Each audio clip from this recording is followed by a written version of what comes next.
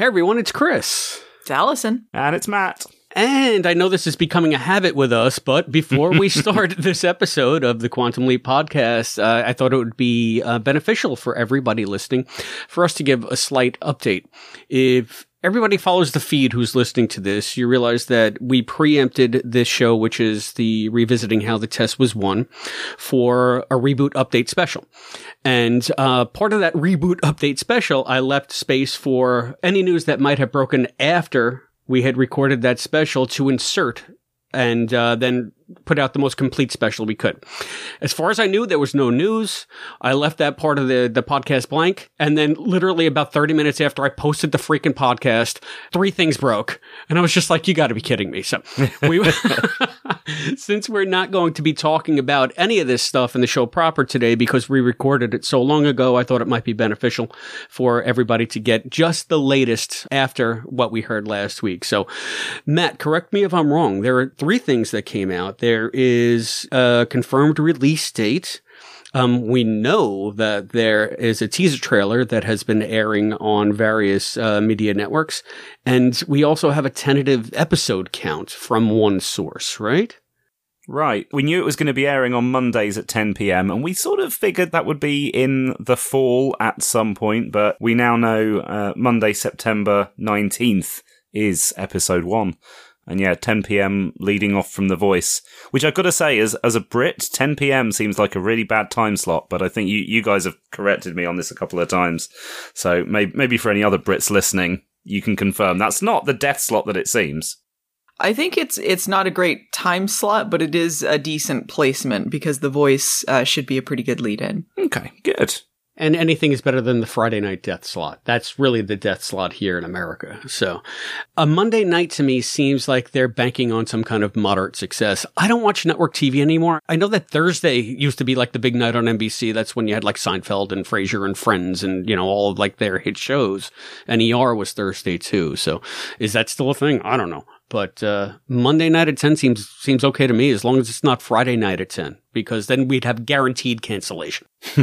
I think also with streaming, some of that stuff matters a little less. I believe they're going to be putting the episodes up the next day on Peacock, so time slots aren't necessarily as much of a factor as they used to be.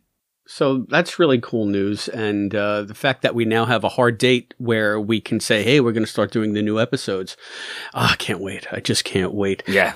We can start planning our discussions. Right. Now it's like about, 10 weeks out. So in 10 weeks, new Quantum Leap. That's amazing. Woohoo! Hot dog. Hot dog. And right on the heels of that news, we got it's not really a trailer. It's more of a teaser. And there was kind of a rigmarole to get this. Allison, I know that you were fishing for it. Yeah, we were all kind of fishing for it. Yeah, someone posted on Reddit this 15-second teaser trailer that they'd recorded off of some sort of streaming app. We think it's Hulu, but it's kind of hard to tell. No one else had any evidence of this. As of today, it's still not up on any official channels or anything, but it definitely has been airing on NBC, Peacock, other streaming services associated with that. I believe some people have mentioned Sci-Fi as well. Yeah, so we were searching around for it. I was looking on the various streaming apps. Albie eventually found it, airing on AGT one night. So that's up on our channel if anyone wants to check it out. Not in the filmed their screen Reddit version. Yeah, Albie was able to get like a 4K rip of the actual broadcast. So I'm glad that he watches those competition shows. I don't think I've ever seen an episode of America's Got Talent. And I don't know if this 15-second tease would induce me to do so, but I'm glad Albie liked it. And so far, we're the only ones that have the 4K HD trailer available on any kind of stream. It looks like we're the only one on YouTube with the full resolution. Yeah, there's been a bunch of sites that did announcements about the synopsis and the teaser trailer linking to our trailer because, like I said, it's not on any official channels. It's a little weird. Yeah. So I know that we have that available on our YouTube site. That's youtube.com/The Quantum Leap Podcast. Put the in there /The Quantum Leap Podcast. And in addition to the actual teaser, we also have a very special appearance by Allison Pregler and Mr. Albert Mark Burge doing a teaser reaction. So they have a teaser reaction video there as well where they discuss it in much greater depth than we're going to do right now. We just wanted to make you guys all aware of it because we were kind of, just missed it. We missed it by that much when we released the last reboot special. The other news. Now, this is a bit more tentative. Matt, you're the sort of the arbiter and the gatekeeper for what you think is real. If you put it on quantumleapinfo.net, I know that you do it because you think it's probably okay, or you give heavy caveats. So what do you think about this announcement of the episode count? So this has just been slipped into one article on one website, and it's one of those websites that is linking back to our trailer. geekanything.com did an article about, here's the new teaser, here's the synopsis, and it's the same synopsis that's been doing the rounds for the last week or so. And they just mention casually that it's a 10-episode run. Not announced, just mentioned. Now, the only thing that I could think of is that they've done what I've done in the past occasionally and subscribed to Production Weekly, which is where sometimes odd little bits of information like that come out. But Production Weekly hasn't run anything on Quantum Leap in weeks now. So it hasn't come from there. You would have thought if they got an exclusive or a leak or something, they would have mentioned that. So I don't know.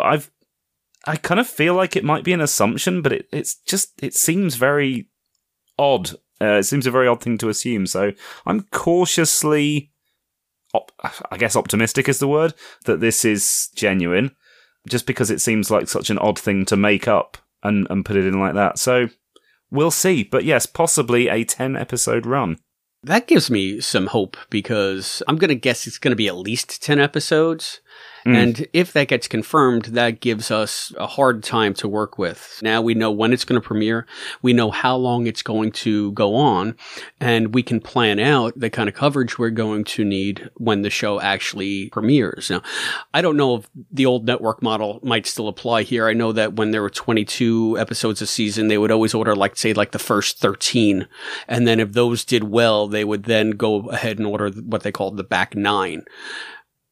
If that model still exists, the 10 doesn't make any sense. I've speculated headcanon that maybe it is a 10-episode order because it was originally slated for Peacock as a streaming series, which 10 episodes is pretty much the norm now for a streaming series. And then NBC decided to pick it up for the network, but the deal was basically already done for 10 episodes, and it was just easier to go forward with that instead of recutting every deal and rejiggering the model that they had already set up. That's complete speculation on my part. I mean, it's also possible they pitched it as a 10-episode thing, and maybe they had an arc planned for 10 episodes. Some shows are set up that way these days, though I hope it's not necessarily completely set up to be a 10-episode story, but it's possible that's what they did. Yeah, so if it is 10 episodes, assuming no reruns or weeks off, it will take us right from the premiere date to Thanksgiving, in which case most shows go on hiatus anyway at that point for the holidays. And if they wanted to bring it back for, say, February, it would be in perfect keeping with the current TV environment if it's any way a hit. What's to stop them from ordering another 10? The other thing that we haven't mentioned, but I have seen in the last 2 days, both Raymond Lee and Mason Alexander Park have posted on their Instagram that they've begun shooting again for, I guess, the second pilot, or, that's probably what they're doing. The pilot that we discussed in the last update episode. So they're on the ground and their cameras are rolling. So they got 10 weeks to get it done. Well, they've got to get at least a couple of episodes in the can, so 10 weeks seems doable. Let's hope so. So I'm sure they all know what they're doing. They're all pros over there. But, of course, as you all are aware, usually when we do this, we end it with a pitch. And, of course, I'm going to be pitching right now, because we have so much new concrete information. I can start working out logistics and budgets and editing and all this. And this is where you come in. If you are interested in supporting this show at any level, you can do so at patreon.com/Quantum Leap Podcast. Now that I have stuff to work with, I can sort of take what we're getting in and maybe apply it, even if we can't get the full-time editor that we're hoping for to help me, carry the load. I can maybe farm some work out based on what we have coming in. So every little bit will help. And even if you guys can help alleviate, one show out of 3 for me, you have no idea how far that goes, just for the quality of the podcast and us being able to make sure that we do it just right and we're not up against it. So, NBC, if you're listening, if you can give us advance copies of the episodes, hey, we'd love it. Heck yeah. But that won't be strictly necessary. I just know that we've gotten such a wonderful outpouring of support from listeners, both financially and I want to say spiritually, but everybody's just so excited and everybody's so supportive.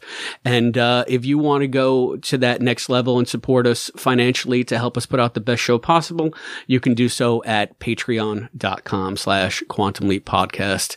Thank you all so much. We're stoked. We're so stoked. We've been continually on a high for like the last 2-3 months, and it's just getting higher and higher. Yeah. So with all that said and done and all that out of the way, we can finally air the How the Test Was Won show. I know Allison had a ball on this one, and we got Widowmaker and Zeke and the whole crew coming your way. So yeah, on with the show. Greetings, Dr. Beckett. Welcome to the Quantum Leap Podcast. Theorizing that one could time travel within his own lifetime, Dr. Sam Beckett stepped into the Quantum Leap Accelerator and vanished.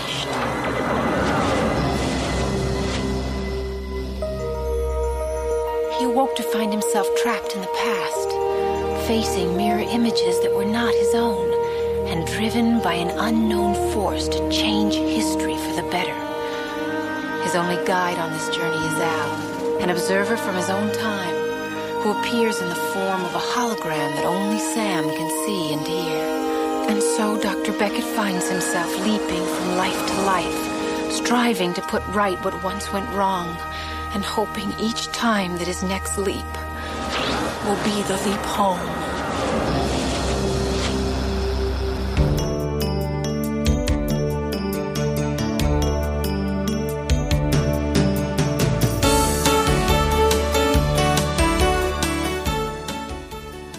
You are listening to the Quantum Leap Podcast. This is episode 110, revisiting How the Test Was Won.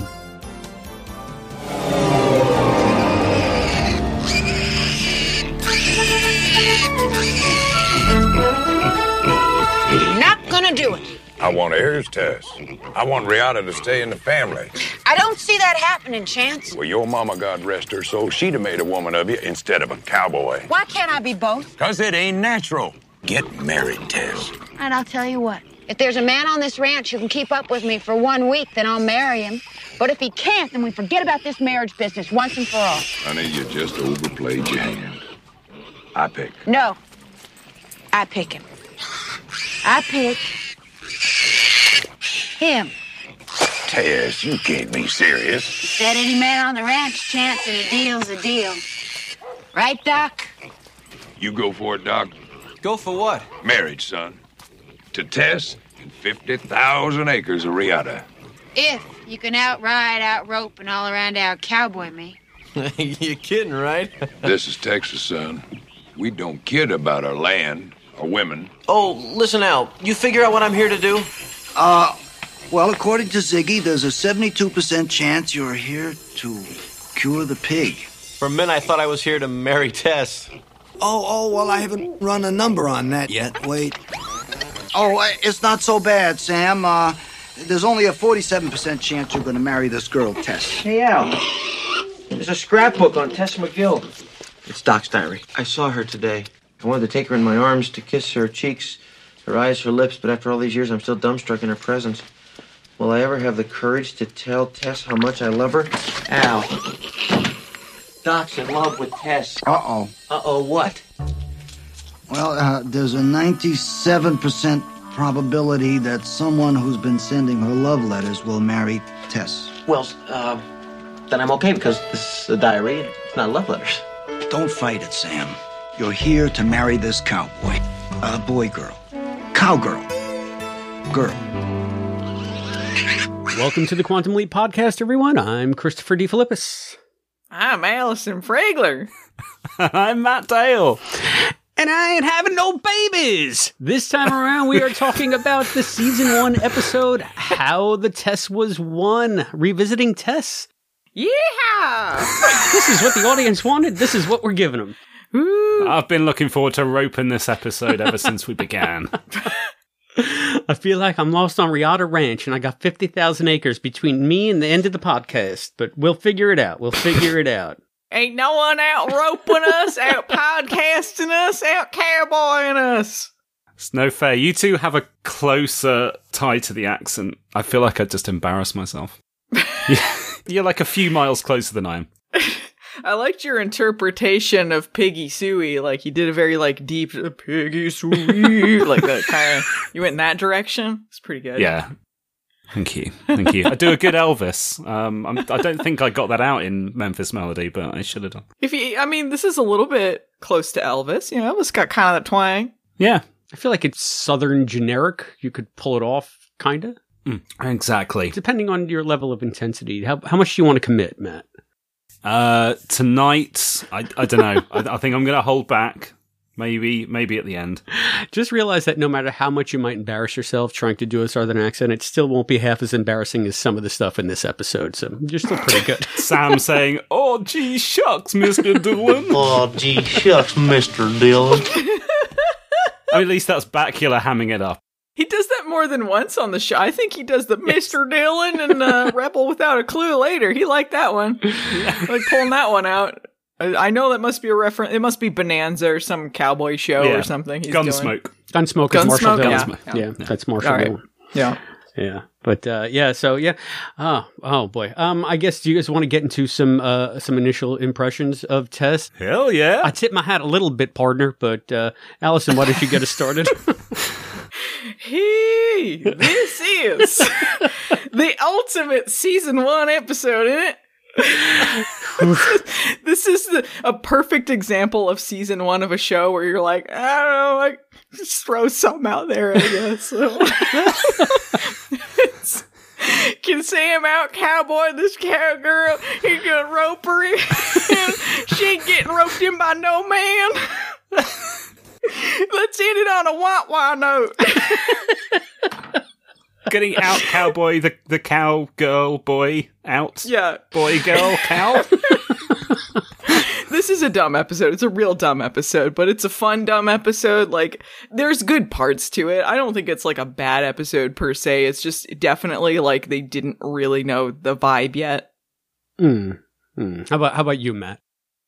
Yeah, I had a revelation this weekend. So, I've always hated on this episode because it's a dumb episode and because they haven't got the vibe right yet and all the things that Allison said. And it's just, when we said that we were going to go back to the start and go through again, honestly, my first thought was, shit, we're going to have to do Tess. Oh, good grief. And this weekend, I loved it. I just fell in love with it. I've watched this dozens of times. It is really fun and it's really sweet. And I really like it now. I'm a fan of how the Tess was won after 20 odd years of thinking it was abysmal. I've suddenly, I don't know. How the Tess was won you over. Yeah. They roped you in. Tess finally won me over. Oh, man. There's so much good stuff in this. So much good stuff, so much bad stuff. You guys are reading my notes, I think. I literally wrote down the dumbest. The dumbest. And not only that, it was like the dumbest of TV plots, but it was wrapped up in the most beautiful cinematic package I think that Quantum Leap has ever given us. Yes! It did look great, yeah. Props to director Ivan Dixon, but what a dumb TV plot. I mean, this is a contest to get married. Yeah, that happens in real life. Because that's how people get married, a contest. If you're on the ranch in the 50s, it's just how things work. That's how things were in Texas. It's how they passed on the Riata. I mean, it was really good when they did this on Gilligan's Island, but I don't know if Quantum Leap could pull it off as well as, like Bob Denver and the Skipper, so... Why did Sam go along with this? Why did he go along with this? He's like, yeah, sure, this contest to get married where she clearly doesn't want to get married. It's fine. I got to add in a new first impression. Chris, sorry, because you've just reminded me about the cinematography in this. Because I started watching at the beginning of season 2, my first impression of this episode was 4 seasons of, what is that awesome shot in the opening titles of them riding across the sunset? That's beautiful. Yeah! That was my first impression for 4 years. And then BBC Two started the repeat run straight after Mirror Image finished, and then I got to see it for real. It was like, there's 46 minutes worth of stuff around that as well. After you've seen everything else, and then you go back to How the Tess Was Won, I can see how maybe it was a little underwhelming. But that shot. They did have some great shots. I liked there was one after Sam falls off a Widowmaker, and Tess comes over, and they have like the sun like right behind her. You can't say Widowmaker with a W, can you? It's got to be Widowmaker. Widowmaker. Yeah, the shot of Tess with the sun right behind her. She's in silhouette. I thought that looked great. They had some good stuff in there. Yeah, they really pulled out all the stops to make this a beautiful episode. And I think that this was yet another way that they were trying to sell the show. I guess Don or whoever was sort of doing the direction for it, saying that, not the direction for this episode per se, but just sort of the direction the show was going to be taking in the first season. It was the let's throw everything at the wall and make sure it all sticks formula, I think, to show you that this is an anthology series, that we can do a great Western. We can do the down on his luck boxer. Next week, we're going to do the evil Italians, and after that, we're going to do the noir. So I think it was a real conscious effort to show you all of the genres that we can dabble in here.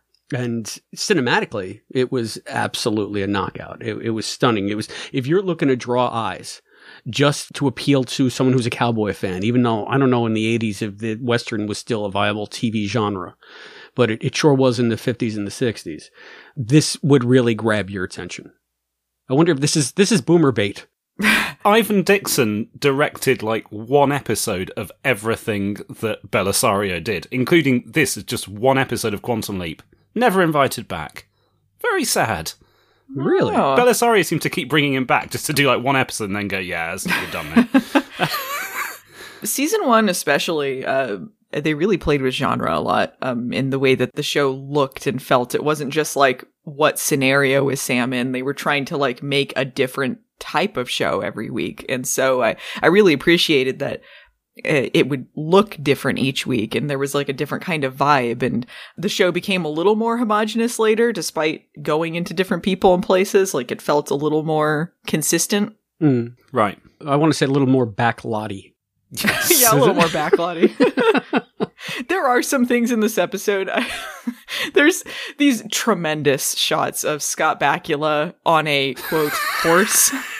Whenever, like, when Al ditches him and he's, like, getting thrown around, it's clearly, like, Scott Bakula in front of either a backdrop or a blue screen, something to emulate a sky on a, like a Bronco or one of those like mechanical bulls. Those mechanical horses. Yeah, he's on a mechanical horse clearly in these close-ups.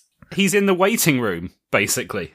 He's in the waiting room. He's in just the waiting room blue on Widowmaker. Yeah. On Widowmaker.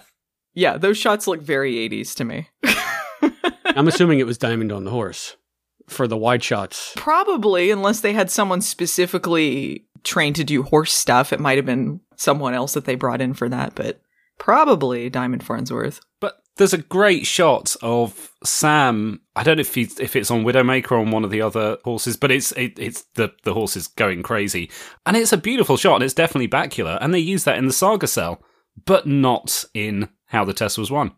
It doesn't actually make it into the episode. Yeah, it's a different shot. Why didn't they? I don't know. They use all kinds of shots in the episode, but not that for some reason. Which shot are we talking about? The shots towards the end of the season 1 Saga Cell where he says, I'm a time-traveling Lone Ranger. Right, and the horse rears up on its hind legs. Yes, that's obviously filmed for Tess, but it didn't make it into the edit. There's a couple of very similar shots. Oh, similar. Okay, so you're just talking it's an alternate shot. I mean, there was a shot like that in this episode. I swear to God, the first time he got on Widowmaker, that's how he was thrown. Yeah, but it's at a weird angle, or to me, it's at a weird angle in the episode, but in the Saga Cell, it's like side on, and it's really nice. I think it looks better in the Saga Cell than it does in the episode, but I guess it just didn't fit maybe with what they were doing there.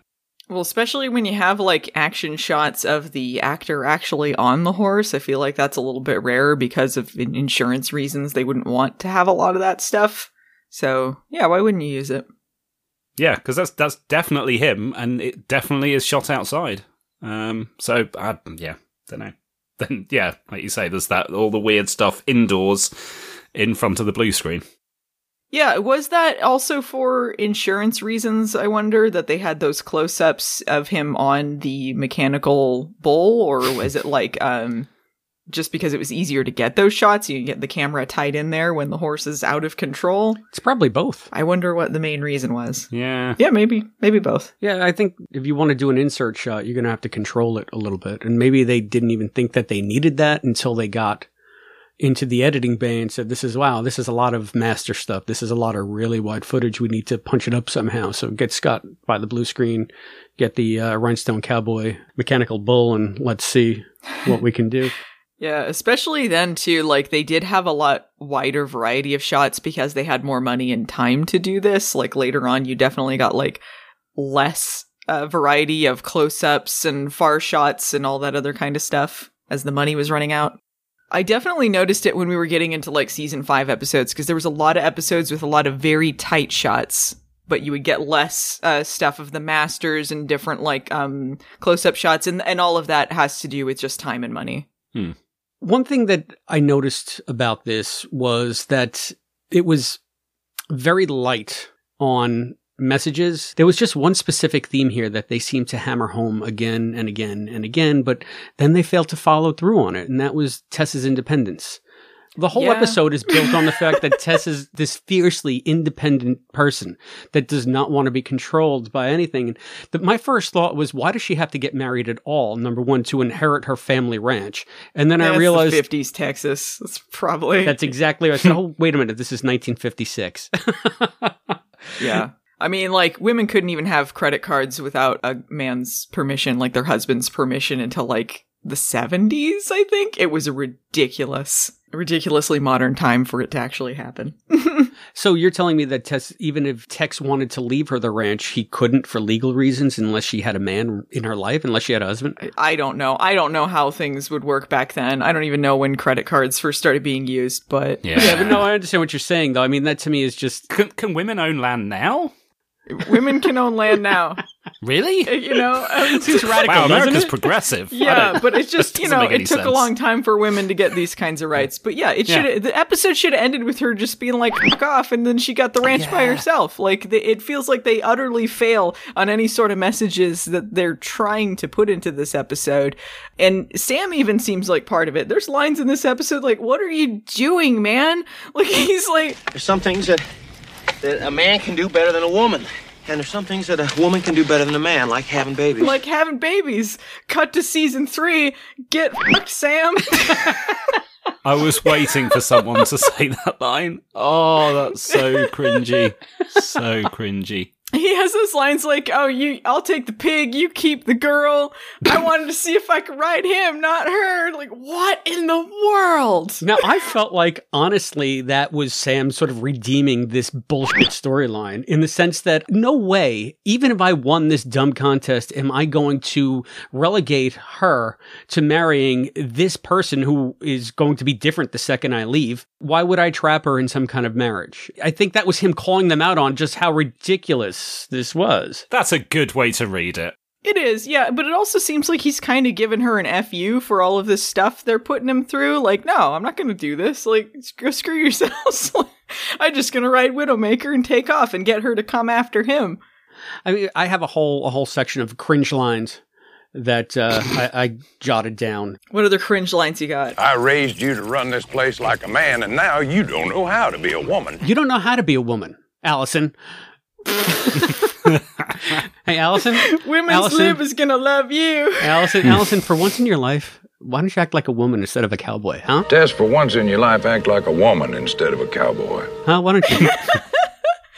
Are these the lines from her dad? Yeah, that's from Tex. And then I love Tess has some really, really cringy lines right in the beginning, the first scene. Like, so if you're so damn set on disinheriting me if I don't lift up my tail and act like a broodmare. Ew.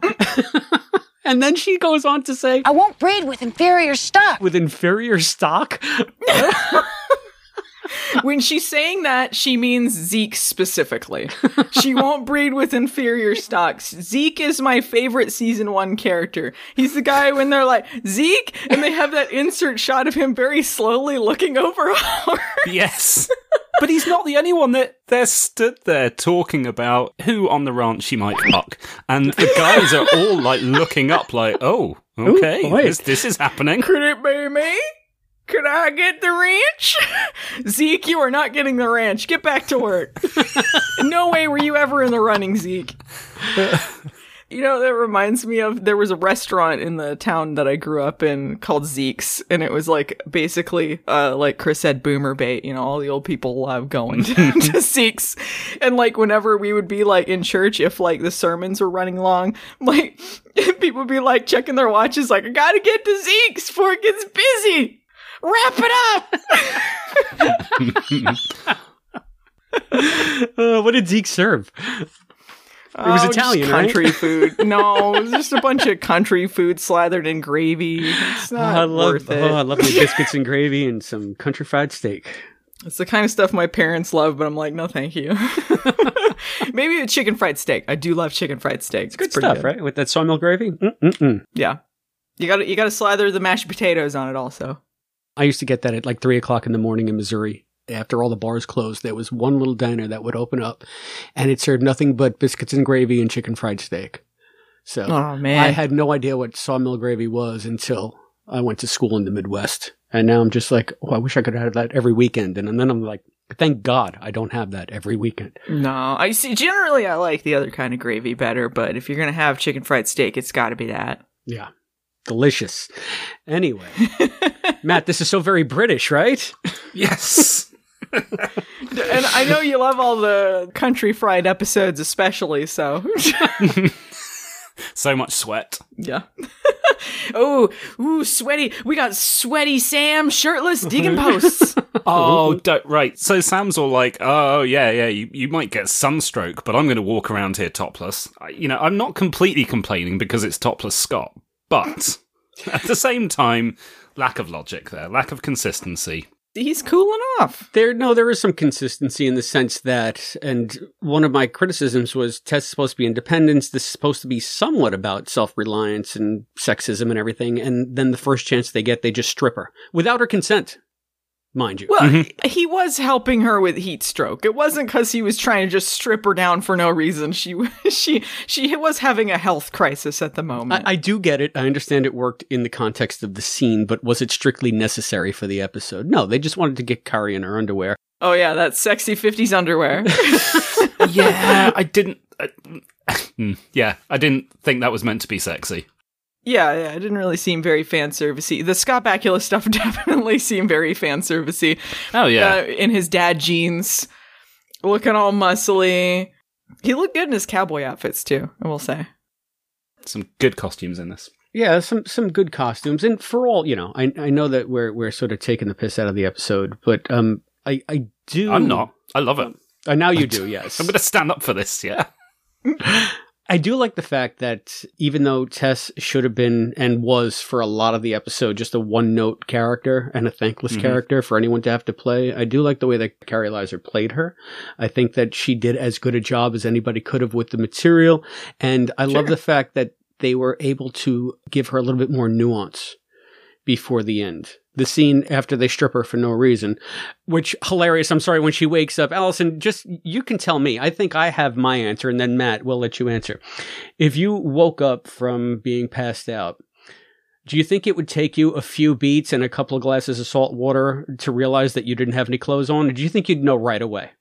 Because I mean, if you have heat stroke, maybe it would take a few seconds. I think I'd know right away if I wasn't wearing a shirt. What about you, Matt? I don't know. I've got to be honest, this is in a very specific scenario, but having come to after being passed out a few times in my life, it does take me a little while to figure out where I am and what I'm wearing. Oh, all right. I guess I was wrong. Or not wearing. I thought that they just did that for the sake of the comedy, because I do love the beat where she looks down and she sees, and then she you man! You man! That's like right out of a cartoon. So many people punching Sam all the time.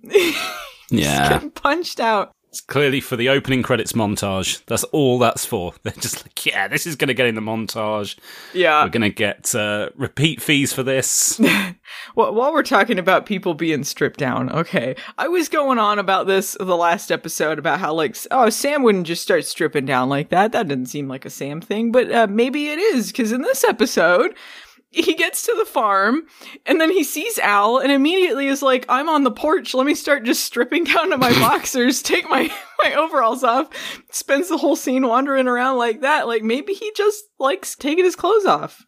I'm just thinking, if you are a farm boy, like Sam was raised as a farm boy, there are outside clothes and there are inside clothes, because farms are smelly and muddy and shitty. Well, sure. Yeah, you wouldn't maybe, after being in a hog pen, which is the smelliest, muddiest, shittiest place on earth, track all of that into your nice living room. All right, fair point. I was kind of wondering, though, because, like, Sam does make some references to, like, growing up on a farm in this episode, and about horses and what his dad taught him. And but then there's also, like, by the end of the day, he's like, I just want to get a hot bath. Without a bath? Without a bath? Without a I want a bath. Please let me get a bath. I don't want to be in the pig shit anymore.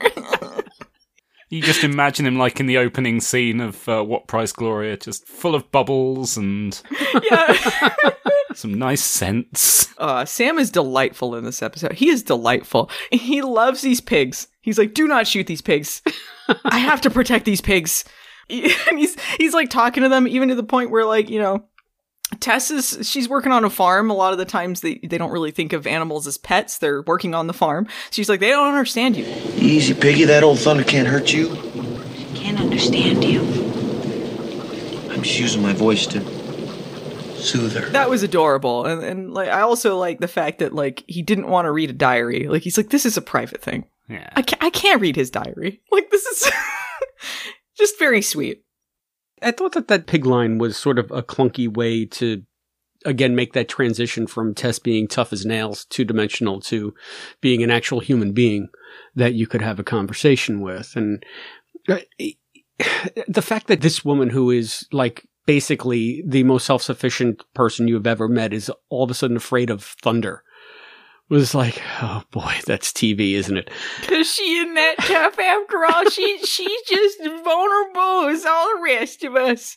And plus, they had to have her get scared before she said Buddy Holly's name, because of that great running joke about him not knowing his name. That wonderful joke, which we'll get to. But I was thinking, though, her saying he doesn't understand you when Sam is talking to the pig, is that her way of saying, I don't understand you? Maybe. Again, a little bit clumsy, but it's her trying to make an effort.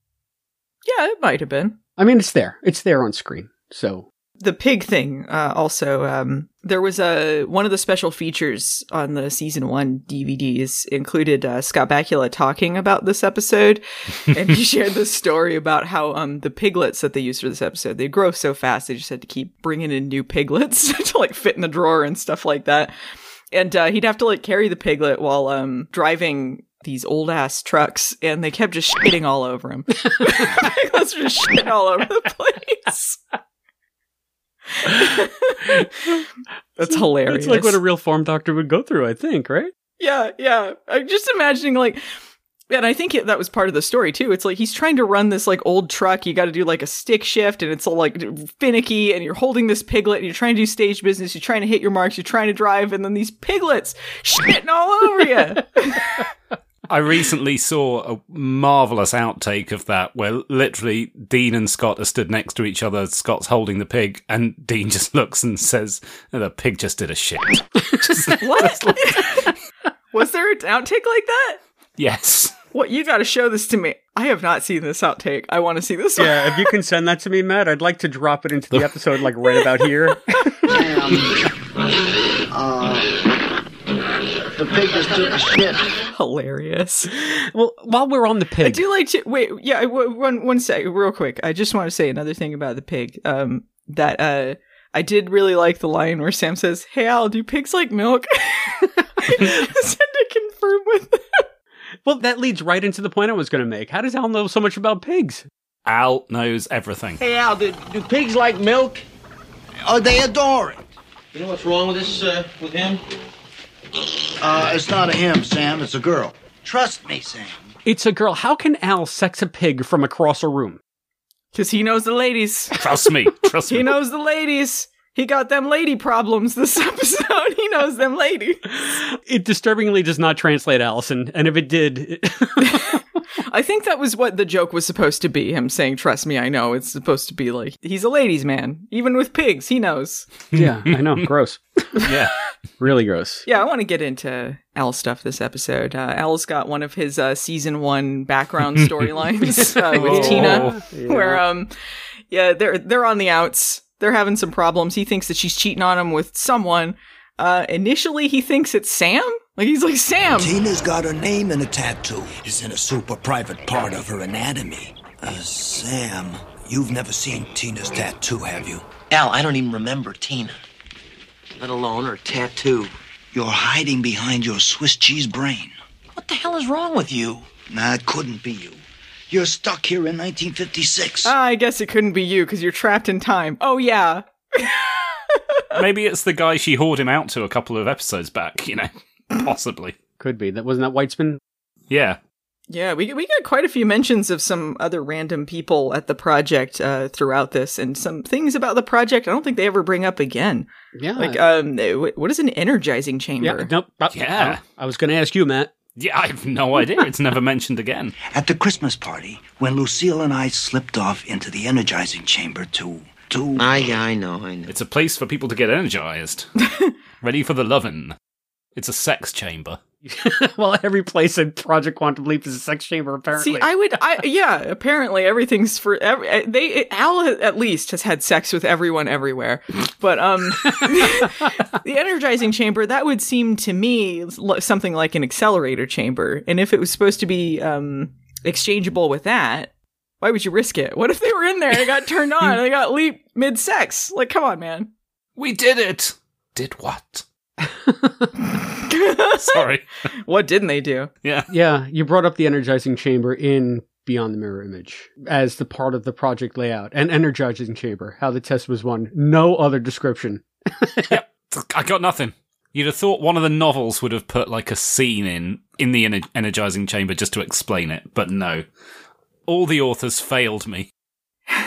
It's where they have like a giant energizer battery, and that's what keeps the whole thing going, and it's just glowing blue. I thought that it was the one room in the project where you don't have sex, but you go there to energize between sex and, you know, drink a Gatorade or drink an orange juice. Yeah, but they say that Lucille and Al are in the energizing chamber doing that, so... So there's nothing sacred to Al. He's going to sully every room in that He's project. a rule breaker. Don't shine a black light around Project Quantum Leap is all I'm saying. Unprofessional. Everyone's unprofessional. What's the deal with this Ike Bettenhoff guy from Imaging Control? What's the deal with that guy? Sleeping with everyone. What's he controlling? What images does he have, and how is he using them to control people? That's how they got Weitzman, right? Yeah, exactly. When they blackmailed him. I think that this is also the start of the Tina Al Gushy love triangle that pretty much endures with the show. And, okay, Al and Tina met in Vegas? Mm-hmm. Over the craps table. How does that work? Like, if at this point, Tina's obviously not part of the project staff. She's just his girlfriend.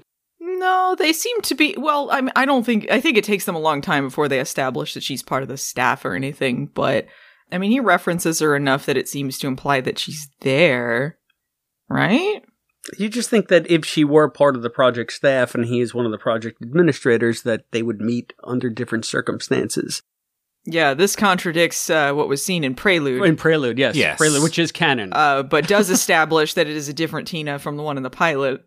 That's true. I'm just madly trying to retcon this in my head. Okay, so were they on like some fundraising junket in Vegas and set to meet some of the key people who they would want on the project, and so Tina was there because she was going to interview with Sam, and they just happened to meet in the casino over the craps table or something like that. Yeah, I think that makes sense. And then Al's like, you have to hire this one, Sam. I'm going to bang her a lot in every room of the project.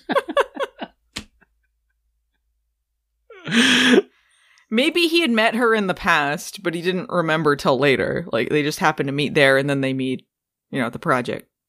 That, I think, was my retcon. I'm sure I retconned this somewhere. You had an explanation in your book? Yeah, I can't find it, but I'm sure that was what I thought. That, they met at some point and then, went to work on the project later. Maybe they had, a drunken one-night stand in Vegas, and then they met later at the project and continued where they left off. I like mine better.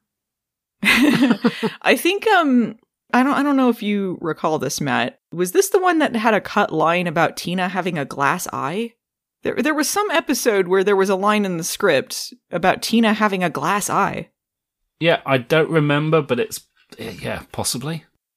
I feel like it was this one. That sounds like something Tommy would have written. That's not the first time that's come up, right? I feel like we've discussed a glass eye before. Yeah, there was a glass eye in Southern Comforts, but that wasn't Tommy Thompson's script, right? That was Chris Rubenthal? Yeah, that was... I just knew that we had a glass eye somewhere at some point. Yeah, I do like that they kept throwing in random lines about Tina and other people at the project, and like Tina always had some weird thing going on, like she has a crocodile. That one actually made it to the show, like stuff like that. The glass eye thing didn't make it, and didn't seem to be the case, but I guess you don't really know for sure. Maybe she has a glass eye. Why would she have a tattoo with her name in it in a private place? Yeah, why would you get your own name? In case she gets so drunk she forgets it. Oh man, they did another thing where Al ditches Sam. He ditches him for Tina when she calls him to make up. Right at the crucial moment where he's riding Widowmaker. Man. What a dick. I think that this is also the first time that we established that animals can see Al. No, they established it in the pilot. Genesis, the dog. Oh, that's They're right. just reestablishing it. They're reestablishing it. Okay, so my bad. I do like that raccoon just reaching for Dean Stockwell and him just playing with a raccoon. So I could watch that all day. Why is Doc keeping a raccoon in a cage? They're wild animals. Like, what's he doing with a raccoon? Well, maybe it got hit on the side of the road and he was just taking care of it for a re-release. Doc looks like a good guy. Maybe it had rabies and he was going to put it down. That's what I'm thinking. Aw. They have a line where they're talking about Al, or animals seeing Al. And he says there must be something weird looking about him because he seems to intimidate them, which doesn't really seem to be the case. And then Sam makes this dig at his clothes. Maybe it's your clothes. And Al seems genuinely stung about it. He's like, maybe it's your clothes. I think that was one of the best parts of the episode was just that scene between them, again, where you can just tell that they're friends and Sam is just giving him shit. Yeah, I love that stuff. I took that Al being more sad and preoccupied about Tina than really not paying much attention to Sam. What I loved about that entire scene was Scott played it so natural, and it was such an easy watch. He's covered in filth. He's covered in filth throughout the entire thing. It was such great makeup, just such great, and he has no compunction about it. It's just all right, you think he would take a shower. But apparently he didn't take a shower or look in a mirror this entire episode until the very, very end. Inconceivable. But maybe that mud just wore off. Maybe he just took a shower and he didn't look in a mirror. Yeah. There are no mirrors in bathrooms anywhere. The guy he leaped into was a vampire, all right? You would never just pass a mirror randomly. That never happens. Especially one that's just prominently placed in his house. right in the entry hall. Yeah, Al's whole thing in this episode, I did like that scene a lot. That was where he's talking about just read the diary, Sam, come on. Yeah. They played off of each other really well. Al seems to be having a real hard time in this episode with this Tina thing. He's actually got stubble by the end of it. Yeah. He's grown out like a 5 o'clock shadow. You don't really see that often unless he's having a real hard time. MIA. Yeah, MIA, right? Yeah, he's grown the stubble. He's wearing, this isn't really about him being sad, but he's wearing one of his lesser used jackets. He has this big comfy looking jacket with rainbow threads in it. And he's wearing it with these primary colors with a blue shirt and yellow pants. That jacket was the most 80s thing I've ever seen. It's so ridiculously 80s. It reminded me of different kinds of clothes that were very popular when I was in high school. just those weird colors, and usually it came as like pinstripes. But zoot suits came back in with that kind of fabric when we were kids, and yeah, it just screamed bad 80s choice, Jean-Pierre. So sorry. I don't know, I like it. I think it could come back around. It's the big shoulders really that makes it the 80s. Yeah, well that's that's what also was evocative of the zoot suit, and let's put it this way, Allison, it's my baggage now coming in and influencing. It's like, oh my God, I remember that bullshit. But speaking of his wardrobe, I mean, bold choice, do you think, to have Al in pristine white shoes walking around in a horse corral? Because oh man, them are going to stain. Them are going to get some mud on them. They had to do some cleaning. Right between every take. That is to make him stand out, to juxtapose him against the setting. This is, I think, the most effective the show has been with that so far. His futuristic look really stands out here more than it has, I think, in other shows. Just because the cowboy aesthetic is so specific, it's so iconic that when he walks in, he really does pop. And I think that I just wish that he was popping in better clothes this time, because he has some beautiful stuff. This one's a bit of a misfire.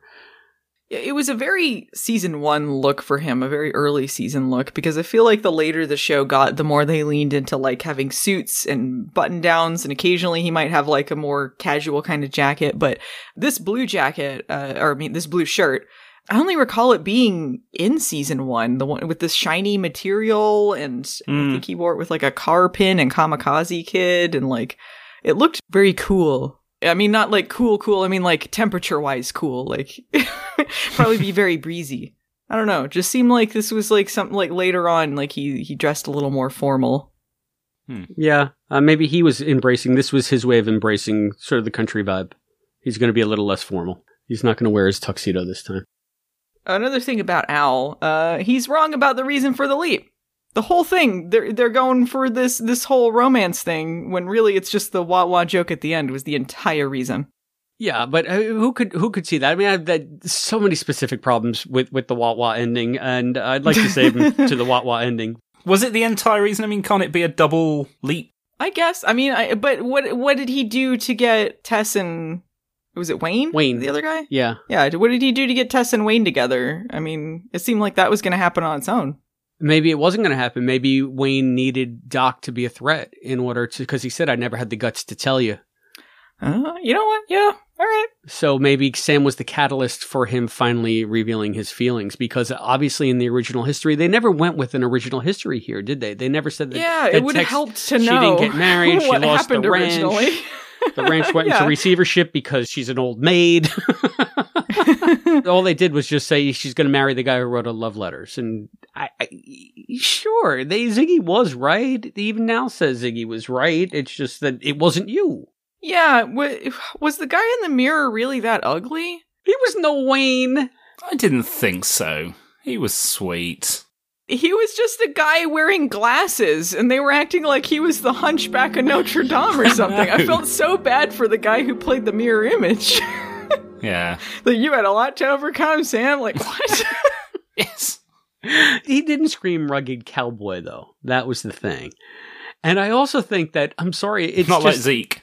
Yeah, not like Zeke. Yeah, wonderful Zeke. He ain't Zeke. got that Zeke energy. I mean, but who does? That slow-mo Zeke energy. Oh. I'm getting all tingly. But I think that, unfortunately, when you have to compare yourself to Scott Bakula, you're probably going to lose every time unless you're, I don't know, George Clooney. He's not Scott Bakula, but I don't think he was a bad-looking guy. Like, he looked fine, I guess. I was a little confused about why the mirror image has glasses and not Sam, but... Yeah. So have we ever retconned that in any way? I mean, I know that that's just, in my opinion, that's a season 1 mistake. They're still figuring out the show. Did they think, it'd be neat that if Sam looks and the guy has glasses and he doesn't, but then how does that work in the real world? Especially Sam eventually washes his face, the mud, unless, again, it falls off because he apparently never took a shower or looked in a mirror throughout the entire episode. Like, how do we explain that away in universe? Obviously, it's a production mistake. How do we explain it away in universe? Matt, go. I can't. I've never been able to do that, and there's just a thing I want to check. Oh. Go on, you talk about this for a second while I'm just looking into something. Maybe it's Sam just seeing him at his ugliest, quote, like, this is how he normally looks, so... Actually, no, this makes much more sense than every other time he go...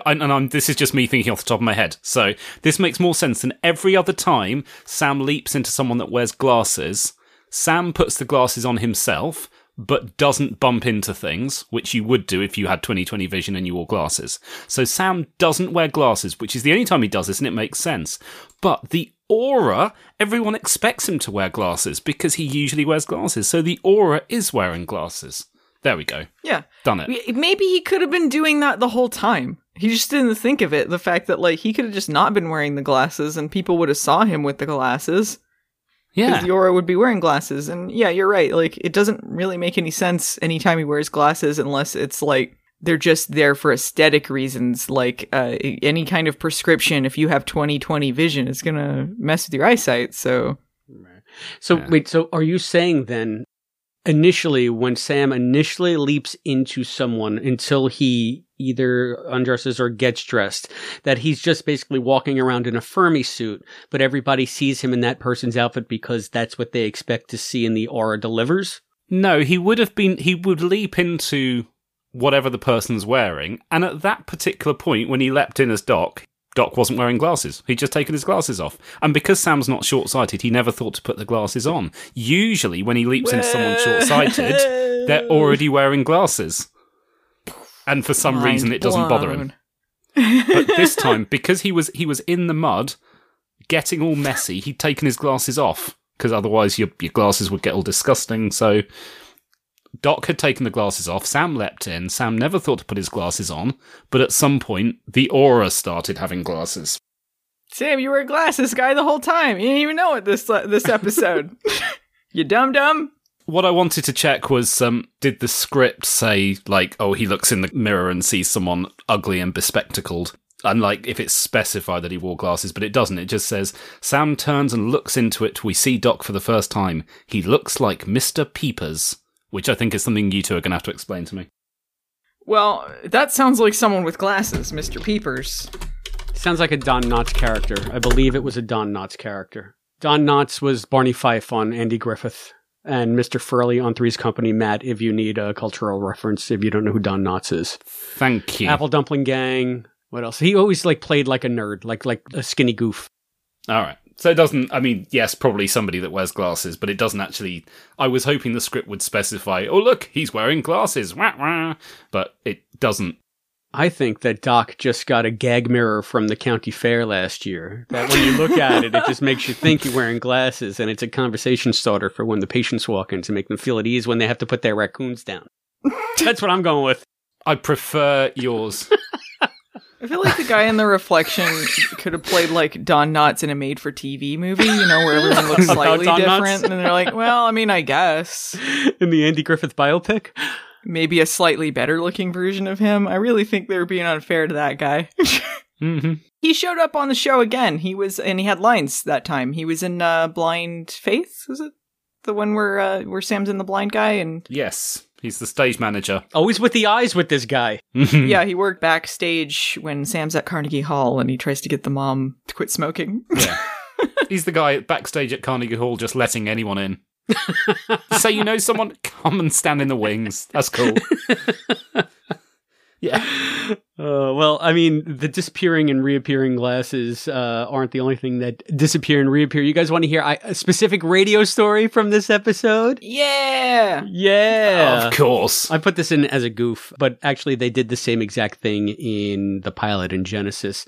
Quantum Leap has a habit of doing insert shots, but the insert shots not matching the master shot. Especially when it comes to radios. Anyway, only when it comes to radios, as far as I know. In this, when Doc is in his office with the pig, there's a radio on the desk. It's up on the top left side of the desk. And it's a very distinctive radio. It's, as a matter of fact, the same model appears in Blind Faith, just like that guy, just like the mirror image.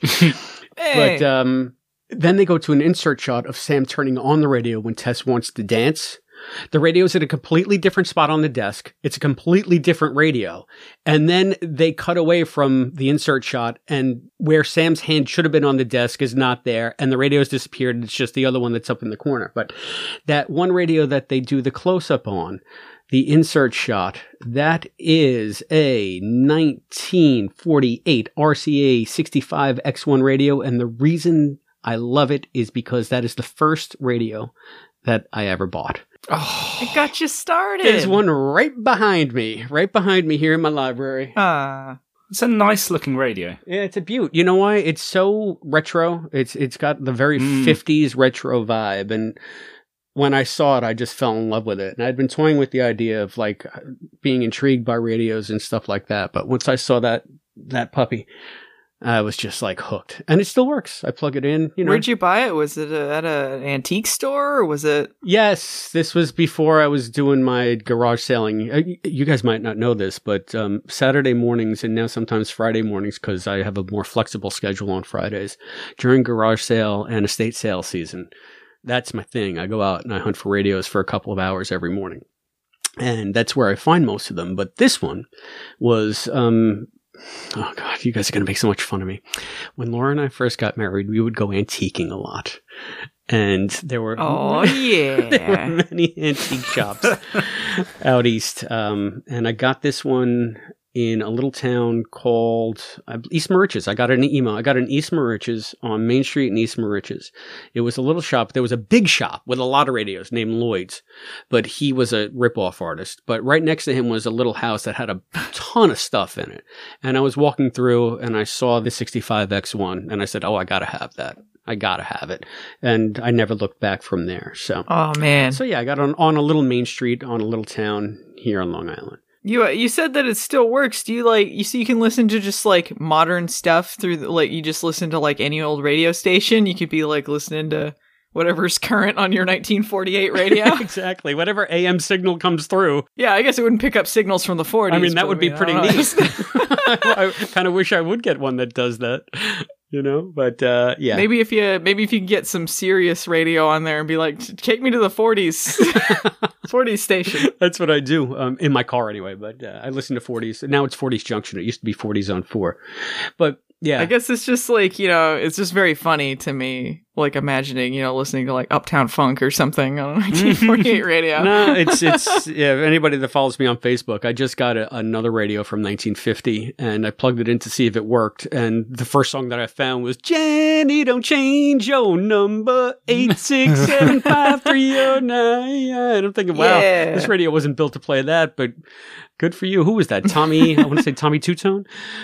But it's really neat sometimes, like after midnight, I scour the AM dials, and a lot of times, like AM stations just don't have any staff or whatever, so they'll just play like old radio dramas.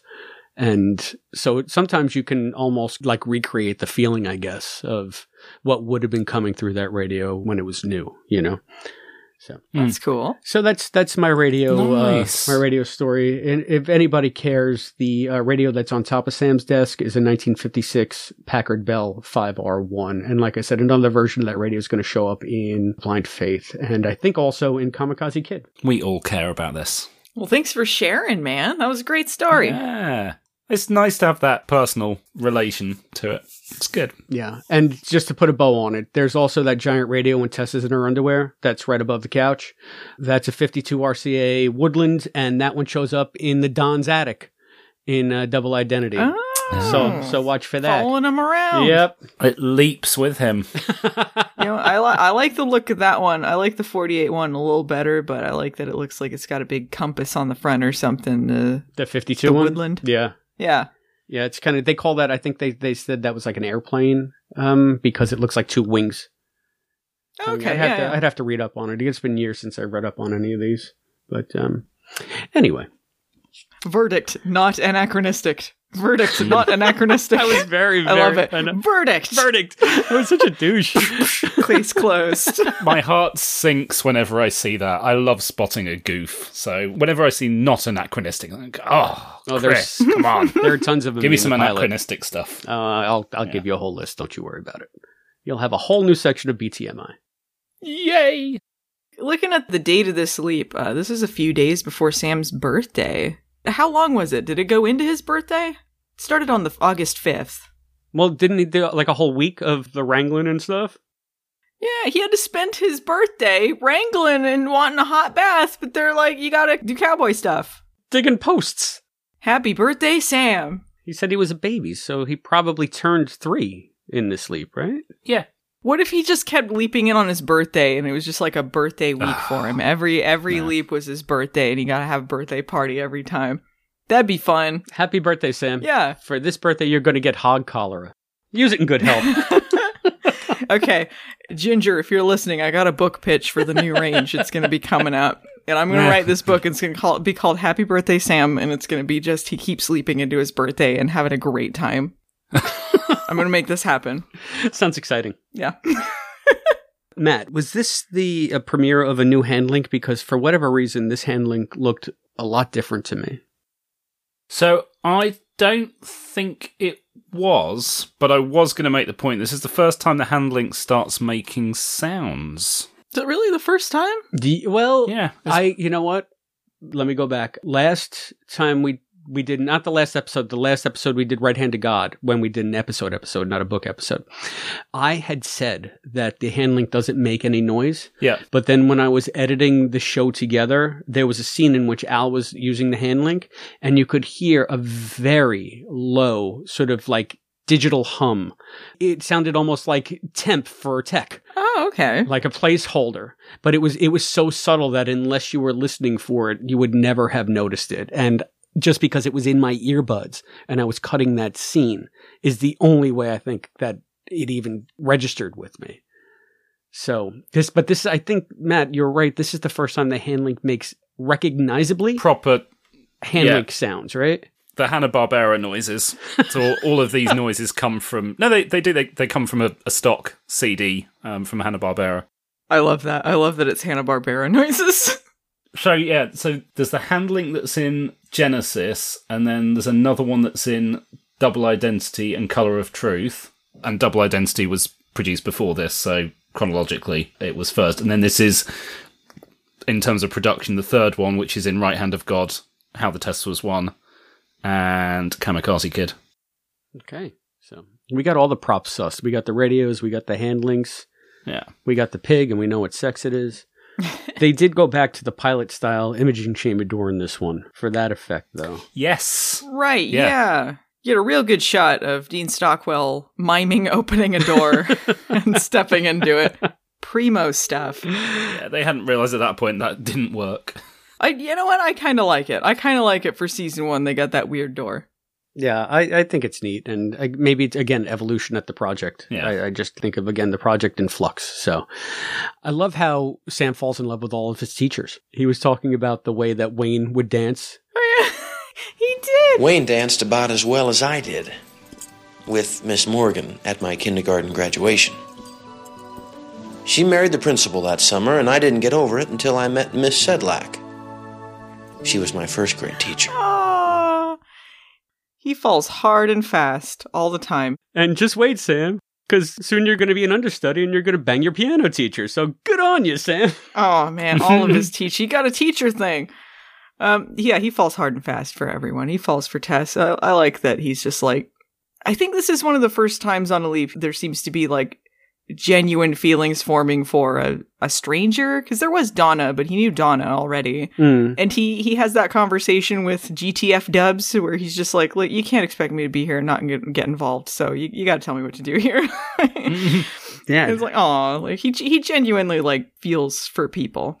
He doesn't even say tell me what to do. He tells me if she winds up falling in love with Doc or whatever, leap me out. This isn't fair, you know. You can't expect me to do this and not get involved.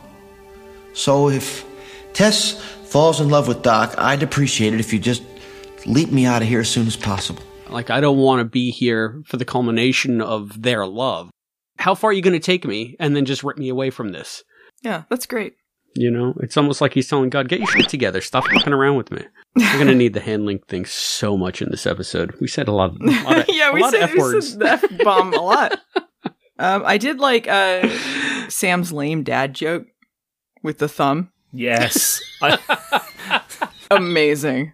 Ultimate dad humor. It spoke to me. I just really want to know, like, how all the cowboys saw that. That's like such a close-up gag. And he's like, and he mimes pulling it off. He does the, like, I gotta grow a thumb back. And then he, like, kind of winks or does, like, a little look at Tess like he's so cool and, like, takes off.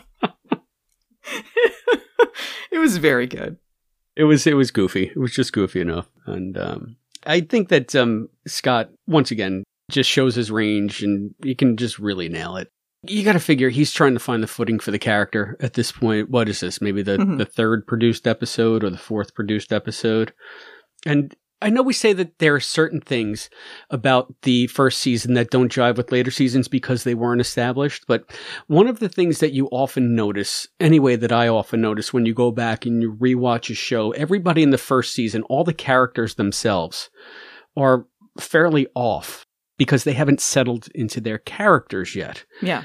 However, Scott in this is a constant. I don't think that season 1 Sam is any appreciably different than season 5 Sam. I think that he was just born to play Sam, and he just falls into the role so effortlessly that Sam has always been Sam. It never takes me out of it saying, oh, Sam wouldn't do this or Sam wouldn't do that, unless you're really trying to nitpick. I feel like the line about there's things that women are better at than men, like having babies, it felt a little out of character to me. Really? But yeah, but I think you're right. I mean, it's mostly consistent. Scott Bakula himself said this, that in season 1 he was playing it a little more goofy than he did later. He started playing it a little more seriously afterward, but you still see elements of that in him. Like, it never feels like this is something that isn't part of Sam. It just feels like the show itself also started going a little less cornball, just depending on what the episode was supposed to be.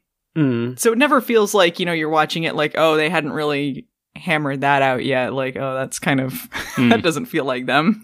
Yeah, I mean, Al maybe a little bit more. He does seem like Al is a little bit quieter and a little bit more lecherous, a little more aloof. Yeah, well, no, he was always lecherous, but I feel like he got looser as the show went. I feel like he's seriously sleazy in the first season and then adorably sleazy as the show goes on. That's an interesting line to draw. I know, I had to find one though. There were some changes that Dean Stockwell did specifically bring to the character when season 2 came around, because they had not established that his character was an admiral yet until the premiere of season 2, and after that he started incorporating that into the character. So I don't know if he thought maybe he should be a little less of a slobby lech, like maybe he could try and clean up a little bit because he's supposed to be this high-ranking military guy? I don't know. Well, let's go in universe again. I know that we're skipping the timeline here, but who cares? I mean, we see him in Play It Again Seymour, obviously drunk, and Sam even calls him out on it. So maybe Al is off the wagon here, and maybe that's why he's got the stubble and he's a little bit less like his season 2 on self. Maybe he's in a worse place because his best friend is gone, his life is in transition, his girlfriend is cheating on him, he's drinking more. Break my heart. But then after the first few episodes, and especially after Sam chides him on it, maybe he snaps back into sobriety. And that's where you get sort of that more walking the straight and narrow. Oh my god, I love this. I love this headcanon. It's a good way of looking at it. Yeah. That's what happened. That was it. I think too, I do remember reading, and maybe this was something from that you quoted in your book, Matt, or something. I do remember reading a review for the premiere of Quantum Leap, where someone was kind of slamming it, or some parts of it they didn't like, and they were saying specifically of Al's character, they're like, we don't need to have funny drunks on TV anymore. It's old hat. Yes. So maybe that was kind of the idea at first, like Al is kind of like the funny drunk character, and so that was incorporated into it a little bit, and then he cleaned up a little bit more later once they started finding other things to do. Yeah. I love putting all of this stuff in universe and just how consistent it can be, though. It's amazing. I like that. It's amazing. What I don't like, Piggy Suey? Really? What is your problem with that? Dumb. It's not dumb, it's so cute. This is dumb. Okay, so the kid that's on the farm with him was Buddy Holly all along. And the whole thing was about getting him to come up with the lyrics for the song Peggy Sue, which Sam is inspired when he hears him singing about Piggy Sue. Wah, wah. I do want to say, okay, so the guy who plays Buddy Holly in this, he's an actor named Scott Foltz, and he looks nothing like Buddy Holly. Not in the slightest. Doesn't matter. Yeah, I recognize him from, he was a regular on the show She-Wolf of London. Your favorite. Of course. Yeah, that's one of my favorite shows. He didn't really have a lot of leading roles and not a lot of acting roles in general, actually. He often played people a lot younger than himself. Like, I think he was in his mid-20s, but he was supposed to be playing a lot like a younger kid because he's just one of those people that kind of like sounds and looks younger than they are. So I like seeing him in here, but it's stupid. It's just a stupid plot twist.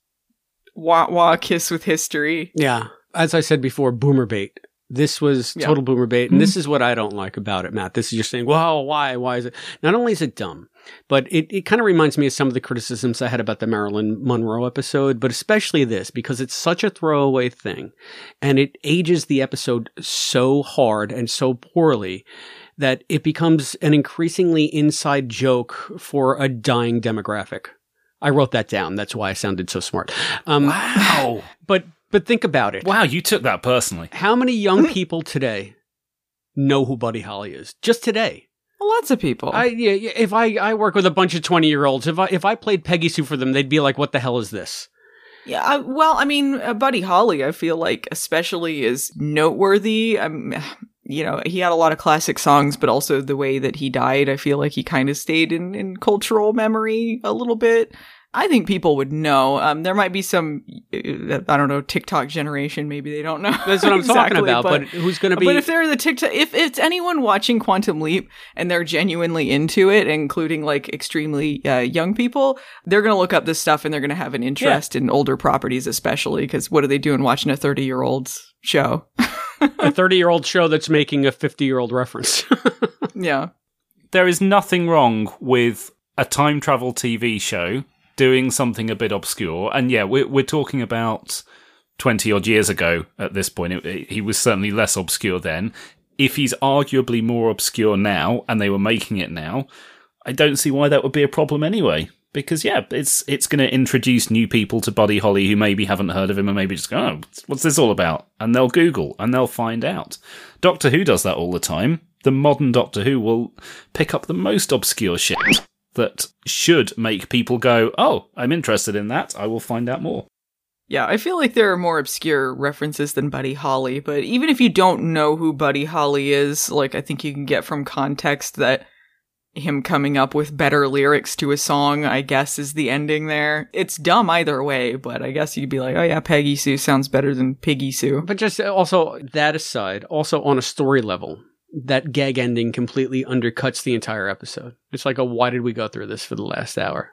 Well, that was a giant waste of time, wasn't it? Maybe it's a lucky strike extra, as Al said one time. You know, like you get another... Yeah. I just assume he's there for 2 reasons. All right. I mean, that's how most of the Kisses with History works. Is thou shalt not completely erased because he saves Dr. Heimlich's life? Right, yeah. I mean, we'd like thou shalt not to be completely erased, but he's obviously there for both reasons. All right, I'll buy it. Yeah, this is also like an example of them trying a little too hard to get a kiss from history in there, because that was, I think, one of the mandates. They were supposed to have kisses from history in there. So sometimes they would get kind of shoehorned in and you'd be like, all right.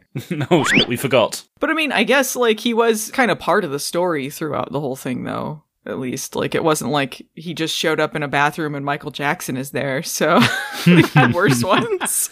Yeah. I think more people would know who Michael Jackson is, but yeah, no, I get it. And I even said that, I think that part of it was for Sam to be the catalyst so that Wayne would finally come and confess his love for Tess. So I can see him being there for both reasons. I just thought it was just so silly.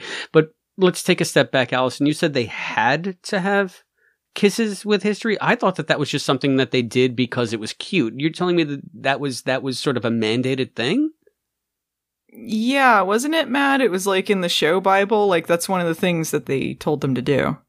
Yeah, and they obviously went away from that in season 2, but in the first season that was clearly Don or whoever saying, yeah, this is going to be a great thing. We're going to have one of these in every episode and people will love them. And yeah, sometimes they're a little forced. They still had them occasionally, but it was like whenever it made sense and not just trying to just shoehorn one in all the time. This is one of those kind of like, time travel's cool. Yeah, I like this one more than a lot of the other ones in the early episodes, precisely because they're not teasing it throughout the episode, but it is sort of hidden in plain sight. It is a twist, and it's the exact same twist that comes up a few seasons later in Boogeyman, and yeah, I don't really hear that much criticism of that. It's just like, oh, there's a famous person in the episode the whole time. I like that. I think that's cute. It's a nice little surprise. Pard. Pardon me. Pardon me. Pardon me. Pardon me for loving you. I did want to talk a little bit about some of the actors in this, some of the guest stars. Yeah, let's go for it. So we got Marshall Teague in this as Wayne. Yeah. Was Marshall Teague one of the ones that was interviewed the first time around? I believe feel so. Like he did an interview. I think he was, yeah. Seems like a nice guy. I follow him on Twitter. He started following me on Twitter, probably because I tweet about Quantum Leap. He seems to search out projects that he's done, and he started following me. But it was after he liked a post I made about Steven Seagal. I don't know why. He just liked my Steven Seagal tweet, and now I follow him. And he posts about Teague Tuesdays. I've seen that. Having a Teagan good time with like wallpapers that people have made, where he's smiling. And he's like, "Hey, yeah. Have a great time going to the BBQ or whatever." And it's like, yeah, Marshall Teague, do that thing. He's in everything. He was the guy in Roadhouse who got his throat ripped out with Patrick Swayze's bare hands. Pretty good. Never seen Roadhouse. Oh, I've got to check that out. Well, that happens. You should definitely check it out. We should put a Roadhouse spoiler alert at the top of this episode. Yeah, so he was good in this. He's a staple in a lot of shows, like just doing guest starring bits. I believe he had a prominent guest starring role on Babylon 5. Sci-fi fans might know him from that. Yeah, under a ton of makeup, but he's very good in it. There's also another actor in this with another Quantum Leap connection, Lance Legault, who plays Chance, Tess's dad. He did the voiceover for the first Saga Cell for Quantum Leap and Another Mother. Oh, I'm still waiting to hear that. I'm still waiting for that to come up in my rotation. That's one that I don't think I've seen yet. So, I'm looking forward to it. He's so cheesy in that. So cheesy. Yeah. It sounds like one of those King's Quest adventure voiceovers or something. And I don't think it was credited either, but it's clearly him. He has a very distinctive voice. Yeah. And it only happened once. There was only one time they did a Saga Cell that was someone other than Deborah Pratt. I wonder what the genesis of that was. I guess maybe we can get to it when we get to Another Mother. It'll give Matt a chance to research or recall anyway. I'm sure he researched it to the nth degree. But I don't want to put you on the spot, Matt. Yeah, no, I know for a fact at the time I didn't get anywhere in terms of finding out why. But hey, we've probably got another year for that, so yeah, who knows what we'll find. It probably was one of those things like they just realized they needed something to explain it rather than have Sam in voiceover going over things every week. Oh, yeah. So they wanted to have a Saga Cell, and they're like, okay, who has a good voice, record this. And Donald Belisario is quite a perfectionist, so he probably just thought it was cheesy or just didn't like the delivery, and Deborah Pratt, his wife, is there and could do like a better job. So maybe she recorded a temp thing to like see what they like the sound of, and they just liked it.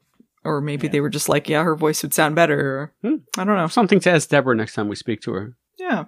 There is some Sam voiceover in this episode because they haven't gotten to Saga Cells yet. He talks about his process after he leaps, like about just figuring out who he is, where he lives, what people's names are. Every time I leap, I do this song and dance to find out who I am and where I live.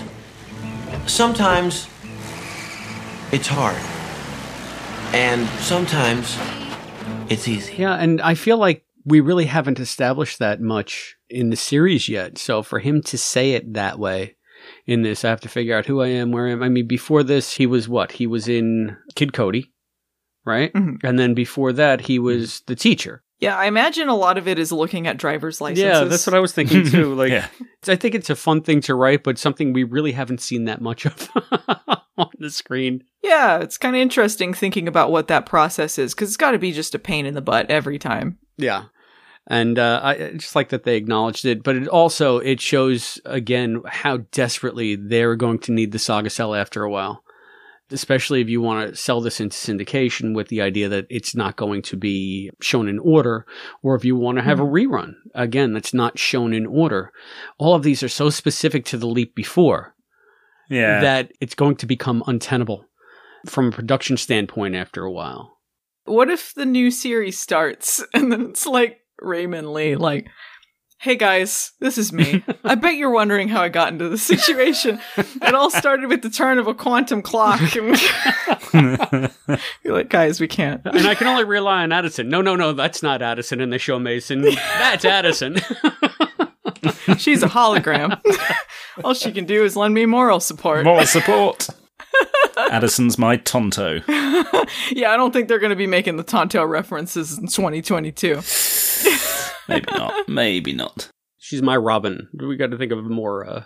Yeah, my Robin to my Batman. Yeah, exactly. Trying to think of a more universally known sidekick at this point. Yeah. Yeah. Robin to my Batman.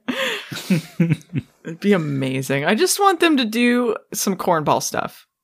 I recently saw an ad I'd never seen before for Quantum Leap from back in the day, where it's Scott Bakula. He's sitting on a couple chairs, like he's got his feet propped up on one, and it says Dean Stockwell on the chair.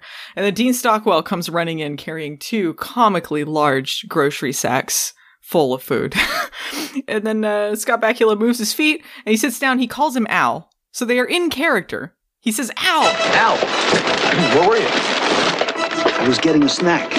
I'm settling in. This is an important night. Important why? Tuesday, May 2nd, 1989. Does that ring a bell? Tuesday. That's the night that NBC put on Matlock, In the Heat of the Night, and Midnight Caller on the same night. Unforgettable. All new episodes. What could be better? Yeah. Quantum Leap tomorrow night. And then they act in character, even though he sits on this chair he was just resting his feet on. And he's like, I was just getting some snacks. Let's eat some snacks together. And I'm like, okay, this makes absolutely no sense. Nothing about this makes sense. The Al runs in, he's holding these snacks, and he sits on this chair. But I do just love the idea of Al just showing up on a leap, holding 2 giant grocery sacks of snacks just for himself. Just for himself. Right, that Sam can eat. Yeah, he's just like, I am so hungry right now. And so my one wish really for this new series, if nothing else that I ever put out into the universe happens, is that Addison shows up on a leap with 2 giant grocery sacks full of snacks, preferably with a giant baguette in one of them, just because she's hungry. Nothing says a bag of groceries like a giant baguette sticking out of the top. Yeah, it has to have a giant baguette in it, and it has to just be for herself. Like, I just want them to do stuff like that just because it's funny. There's no lore for it. It's just because, wouldn't it be funny if the Observer showed up with 2 giant grocery bags? Sure. I love that ad. I hadn't seen it until recently. It was very funny. I'm going to have to try and find a way of making that canon for the next edition of the book. The only way that it can be canon is if Al has a chair in the imaging chamber inside the other chair that Sam is using. Otherwise, it's like, how do you sit in that chair? We have that as an issue already in Animal Frat.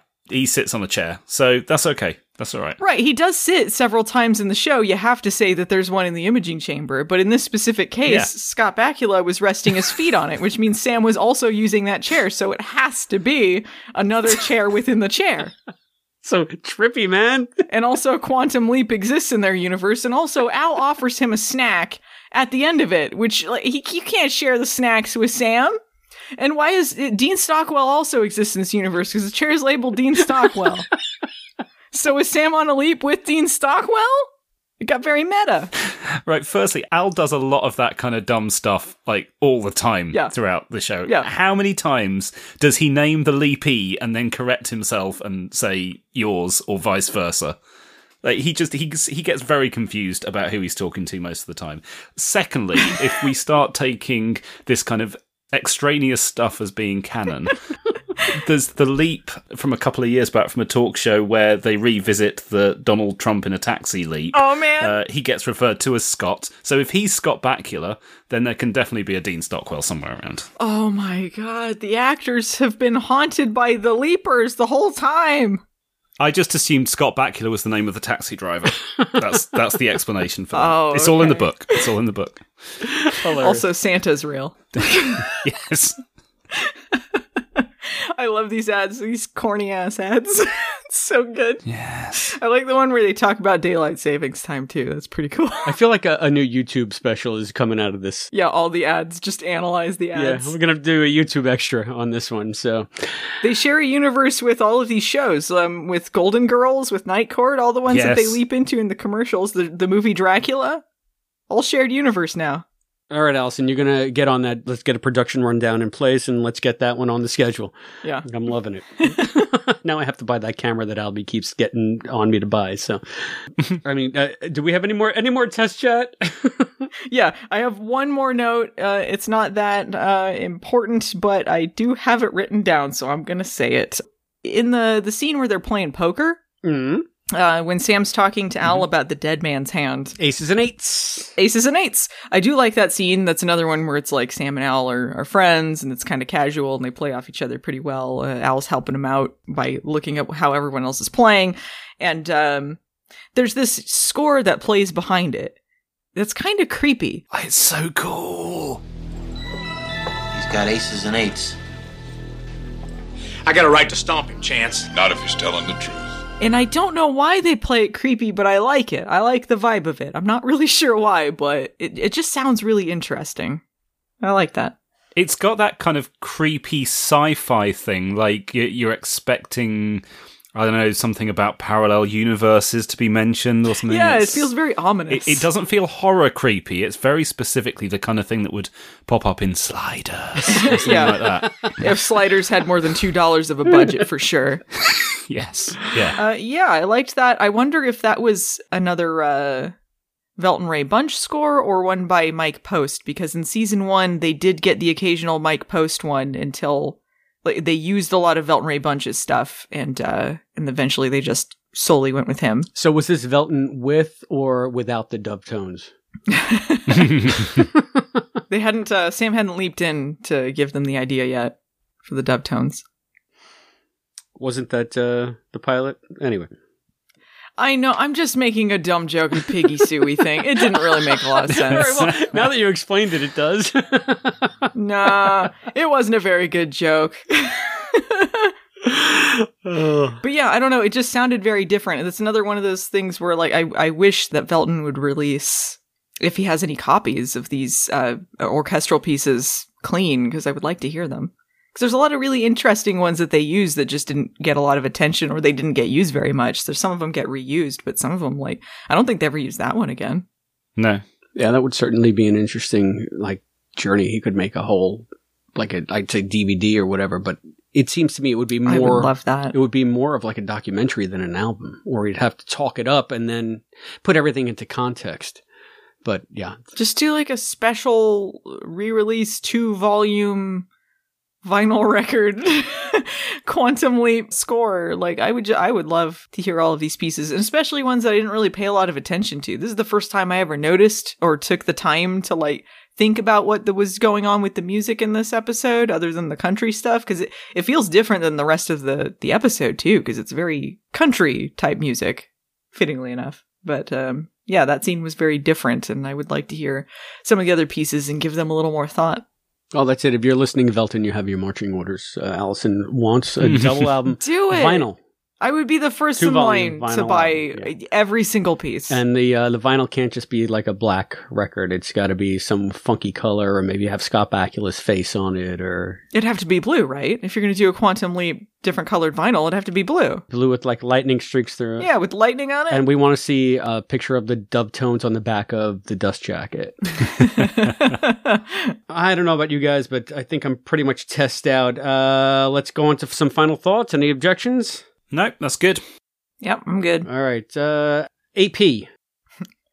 I don't think anyone did anything particularly wrong in this episode. It's just one of those things where it's dumb because, like, it's just an early thing that doesn't really fit the vibe of the rest of the show. But I enjoy watching it. It's a fun one to watch. It's just kind of silly. And Matt? Yeah, I'm going to refer to one of the notes that I had this time around, which was just misogynistic as fuck. And it is. But if you can overlook that, and it's taken me 20 odd years to do that, I do think it's really sweet, and it's fun. I really like it. I don't know if that's a one-off, and if you ask me again next week, I'll be like, oh my god, what is this awfulness? But yeah, I like it now. Yeah, I mean, I know I came in hard on it. I didn't dislike it. It's just that Quantum Leap, for a show that's usually, pretty smartly written and pretty on the ball, this was just Ed Charlak level bullshit. It was just such a goofy TV plot, and it was fine in of itself, but it did not fit in with Quantum Leap. And I think that was the biggest problem that I had. The whole contest about somebody getting married. But for all that, like I said, the cinematography was amazing. Scott and Dean were terrific. And it was a sweet show. I think that it was enjoyable for all that. It just wasn't up to the level of Quantum Leap that I'm used to. That's all. But still enjoyable. And that's fair. Yeah, and I'd say that still you should probably watch it. Even if it's not the best, it does establish some more stuff about the characters and the world that we're entering into on this big quantum adventure that we're embarking on. So that is How the Tess Was Won in the books. We are going to mount up Widowmaker and ride off into the sunset. But when we get back, we have a whole bunch of stuff to talk about. We got a bunch of new patrons. We have some feedback. So stay tuned. We'll catch you on the flip side, partner. Yeehaw! Peggy Sue, pretty, Peggy Sue, oh Peggy, my Peggy Sue. Oh, well, I love you, gal, yes, I need you, Peggy Sue. I love you. Beyond the Mirror Image is an 800-page hardback book packed full of information about Quantum Leap.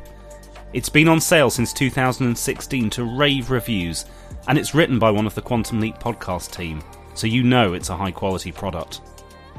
Now, I'd like to invite you to support the second edition at Kickstarter.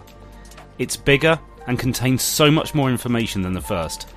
If you pledge in our 60-day campaign window, you'll get a numbered copy with colour pages which will never be available again, and you'll get a written acknowledgement in the book, plus there's optional extras to pledge for. So don't delay. Come to Kickstarter.com and search Beyond the Mirror Image to help bring this project to life. This is Velton Ray Bunch, and you are listening to the Quantum Leap Podcast. Howdy, partners. We're back. Oh, wait, we're done with Tess, right? Hi, it's me. It's Chris. Guys, when we begged that time at the top of the wall, when we said, hey, please, can we get some new patrons? And you guys, if you're out there and you're listening, maybe you want to support us on Patreon because Chris is scared about having to edit when we have to go weekly and all that stuff. Well, they heeded the call. We have so many new patrons to announce. Wow. Yeah, I was very, very gratified and grateful for everyone that heard our plaintive cash grab and took it to heart. It's got to be done. So I'm just going to list them in order of support, okay? So our new patrons include, at the $2 observer level, patron named Neradoc. Thank you, Neradoc. As a $2 observer, Neradoc gets access to the poll, so Neradoc can vote on which episode we cover on the podcast next, and also access... Neradoc is Coderon backwards. Coderon? What is that? It's nothing. I'm being dumb. I really thought it was a reference. I thought you guys are younger than me. I don't know. It's a video game thing. Coderon. Yeah. The palindrome of Neradoc is Coderon, not Lob. Matt got that. But yeah, so at the $2 level, Neradoc, you get access to the polls and also to the brand spanking new feature that I inaugurated on Patreon just this month. We are doing a monthly newsletter. The newsletter is just a roundup of everything going on with the podcast, including our production schedule, anything that might be happening over at the YouTube channel, any extraneous stuff that we're doing individually, like Allison just released a terrific video about the mind-body debate and how it all works. And it's hilarious because it's Allison, because Allison is, she's the talent around here, everybody. Oh. So, yeah. And we'll talk about the YouTube channel in a minute, but there's so much stuff coming up on YouTube that I can't wait to see. So, we'll be keeping, everybody abreast of all that stuff in the newsletter every month. So, that's another reason to maybe go over to Patreon and sign up. Even at the $2 level, you'll get that newsletter and the poll. So thank you, Neradoc. We also have a few new $5 leapers. Seamus Kelly. Thank you, Seamus. Thank you. Puka H. Thank you, Puka. And we have to thank David Rivera. David was formerly a $3 book club supporter. He upped his pledge. He upgraded to the $5 leaper level. So thank you, Seamus, Puka, and David. Wow. Thank you. Thank you. All right. Moving on. We also have a new $10 Old Boy member, Tara Steiner. Tara, thank you very much. As an Old Boy member, not only do you get access to all of the bonus content, like the $5 leapers and everything else, but I will be interviewing you for the Old Boy interview about your Quantum Leap fandom, patron exclusive. He's coming for you. I'm coming for you. I have 3 in the can so far. So, Tara, it's going to be a little while. We got quite a few on the list, but I'm starting to put them out, and I'm having so much fun talking to our supporters about their fandom. I'm glad that I inaugurated the segment because it just so many different perspectives, and they're always different than your perspective. And we always talk about the shows, but we never talk about the fandom specifically and what draws people to it. And that's really what I'm getting like a lot of gratification from with these Oh Boys interviews. So if you guys, if they're on your feed, take a listen. We've already got one out there with Albie. We got one out there with Charles Allen Gossard, and just this morning, and it will be on your feed by the time this comes out, I spoke to Morgan Felden, another $20 producer that also had a hand in creating the replica prop handling. So I had a good chat with Morgan just this morning. Can't wait to edit it together and put it out there for you guys to hear. Fantastic. Cool. Thank you, Tara. Thank you. Now, drum roll, please. We have 2 more patrons to announce. Patrons who have upped their pledges to the $20 producer tier. That would be Mr. Craig Riedler, who was an Oh Boy member, and our oldest patron, Cosplay Dad. Cosplay Dad upgraded from $5 leaper to $20 producer. Cosplay Dad, also known as Tom, has been our patron since April of 2014. Wow. I don't know what a podcast was in 2014. No. Wow. Thanks, guys. Thank you. Amazing. Yeah, and Tom, I reached out to him immediately because I've spoken to him a number of times, but Cosplay Dad wrote to us. I'll read this a short message. Just writes, "Hey, his team, seeing how y'all have got," wow, it's almost like he sounds like he's with Tess. "Seeing how y'all have got a new goal of hiring another editor with hopes that this will soon become a very busy podcast, and being one of the longest time, if not the longest, check with Albie LOL patrons of the QLP. You are the longest patron. Patrons of the QLP. I wanted to do my part and have increased the amount of my patron support and challenge all other supporters to do the same." You hear that? That's not from me. That's from Cosplay Dad. He's an authority, so you have to listen to his challenge. Aww. Keep up the good work and see you in the imaging chamber.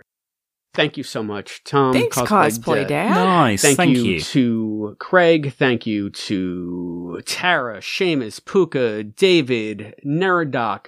All of you new and upgrading patrons, it means the world to us. Thank you so much for your support. And speaking of new patrons, that $10 Oh Boy member, Tara Steiner, who just signed up, also had some nice words to send us. So, Allison, why don't you start this one since I read Cosplay Dad's?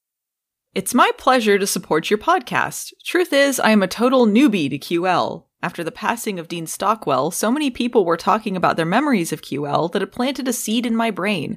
I was looking for something new to put on as background television in February, and I thought, let's give this a go. I was surprised at how hooked I got from the start, and it was no longer background TV, but had my full attention every episode. I had an absolute blast, and I'm desperate to talk about the show with someone. Podcasts are my usual substitute for conversation, and was so excited that I found a QL pod with Allison. I've been a fan of movie nights and bay watching for a long while. You guys are all hilarious, and I look forward to going through the old and shiny new QL with the pod. Tara. Thanks, Tara. Aww. So nice. Another Allison fan coming. How come every time people write in, it's like, oh, I loved Matt's book and I found the podcast, or oh, I've been watching Allison for 1,000,000 years and I found the podcast, and no one ever says anything about me. But anyway. No, what do you have? Nothing. Nothing. I'm not famous. Just a novel. You guys are just too famous. They're like, I heard about this old clock enthusiast. It's not a clock. It's like, what is he doing these days? A radio enthusiast. What does he do? They don't remember. It's been a long time. So they're like, I don't know. I heard about this guy who's like into old shit. And I was like, what's he doing these days? Oh, you guys. No, you know what? Yeah. I feel like, the people that are fans of you, they're already into the Quantum Leap, Like, oh, thank you, Allison. You really know how to... They didn't have a way in. Well, thank you, Tara, so much. I think it's funny that she found the show after Dean's passing. I think that's the first time I've ever heard anything like that. Yeah. That's the thing about Quantum Leap. It is not a background show. It's not there for just put on an NCIS for that kind of bullshit. Quantum Leap demands to be paid attention to. Especially Tess. Oh my God.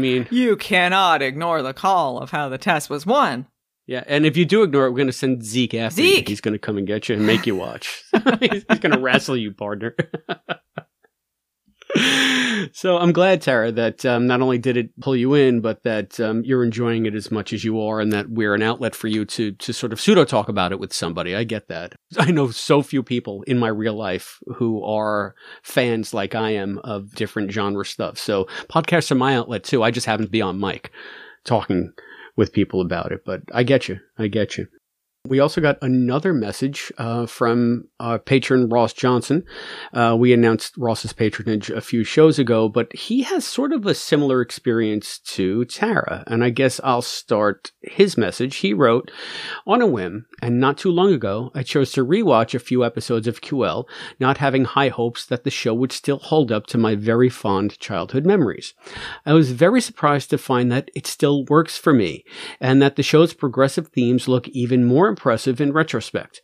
It certainly wasn't perfect in that regard, but at least made an effort to tackle issues that TV networks generally preferred to avoid circa 1989, and did so from a place of empathy. If I give it very mixed marks for its handling of queer characters, for instance, it was still something for a gay kid to see even that bit of representation back in the day. Now, of course, it seems like I chose a really great time to take a second look at Quantum Leap. QLP was one of the first ways I found to reconnect, and now, of course, we've got the new series to look forward to. You've been my main source for revival news, and I'm enjoying the heck out of it. So thanks again, Ross. That's nice. Thanks, Ross. Yeah, thanks for sharing that. Yeah, and it's nice that, again, people's having representation. Watching a show and being able to see yourself there is such an important part of the fan experience. And, Quantum Leap did do it, I think. It was a little bit more progressive for its time, but it's still kind of hedged. So I'm really glad that it seems that they're going to be leaning into a lot more of those progressive aspects in the new show. And I look forward to seeing how they do it as well, Ross. So it's going to be an interesting ride. And don't thank us for all the reboot news. Thank Mr. Matthew Dale. Without him... Oh, thank you. It's not really the pod. It's really Matt. Anyway, it is. I get all my news from Matt. We're just sitting there like, wait, like, what is Matt going to say about what? You got the news, Matt? What's going on? I text Matt every once in a while and say, "Time for a reboot special. Have we got anything yet? We got enough? It's like 3 a.m. and I see in the Facebook chat like Matt posting something. I'm sitting there all slobby, like, watch the news. That's cool. That's what I'm here for. It's all early for you. So if you guys want to see all of the latest news without waiting for us to do another reboot special, even though we will, Matt does a fortnightly roundup of all of the newest stuff that's going on with the reboot on the YouTube channel. The YouTubes. Yeah, on the YouTube channel. Oh man, did you check this out? He's got all his delivery down in like a minute.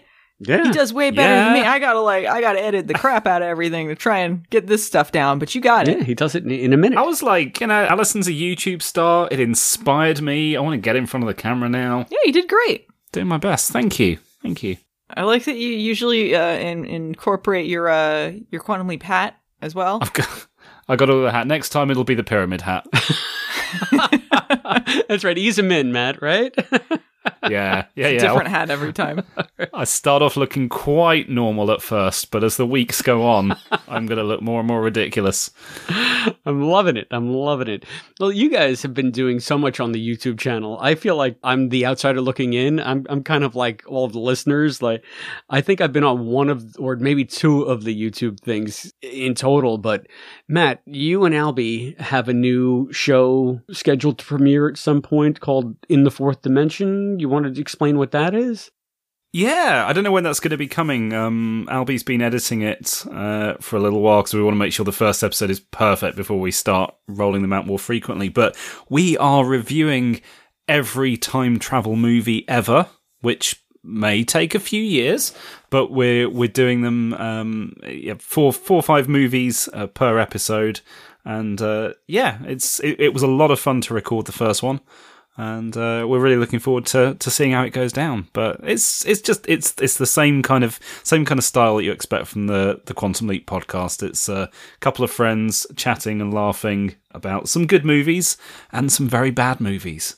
That's cool. I did the announce for that, but that's the only involvement I've had. So I'm looking forward to seeing it. Another thing that I was completely not involved with, another thing that's premiering soon is Albie held a whole roundtable of a Quantum Leap show and tell, right? You guys were both involved in that, were you not? Yeah, it was a blast. Yeah. It was a blast because I wasn't there. No, but... yeah, we were like, whew, get that Chris out of here. Finally, someone else has a chance. Oh, it was great. We all sat down, talked about different Quantum Leap memorabilia and other ephemera that we've collected over the years. And honestly, like, it was great sharing that stuff. It was also great just to meet everyone in there because there's so many people from the Quantum Leap fandom that have just been around forever and like contributed like so much. It was just really great to be able to sit down and talk with everyone. Among the guest stars were Brian Green, who runs the Owl's Place website and was basically the force that got the Leap Back 09 convention off the ground. Mm-hmm. There was Sam Fain, who is one of the hosts of Fate's Wide Wheel podcast. There was Aaron Moss and his wife, Michelle, Brother Head, who has been a longtime fan of this podcast. He started his own podcast, the Starbright Project podcast. And Morgan was on there as well, right? Morgan Felden. Yeah. Talking about the new replica props. And I just found out this morning when I was speaking to him that he's got a prototype of the wrist link. He said that he showed you guys. Yeah, it's so pretty. Heck yeah. Yeah, he was talking about that a bit when we did the show and tell together. Like, he talked a lot about the stuff he was working on.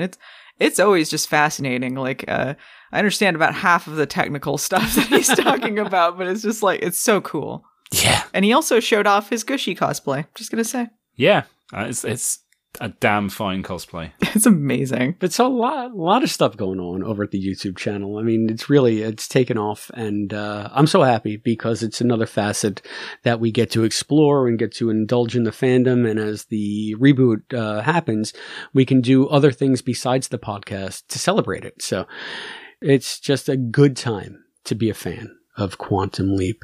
If you would like to reach us here at the Quantum Leap podcast, there are many ways that you can do so, including a new way.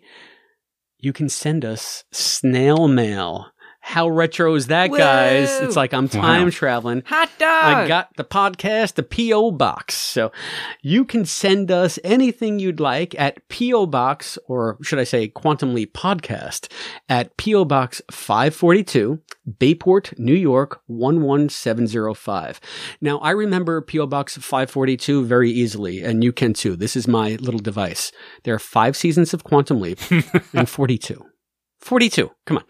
The ultimate answer to the ultimate question of life, the universe, and everything. 42. Yes. So, I see. I had to cross my fandoms.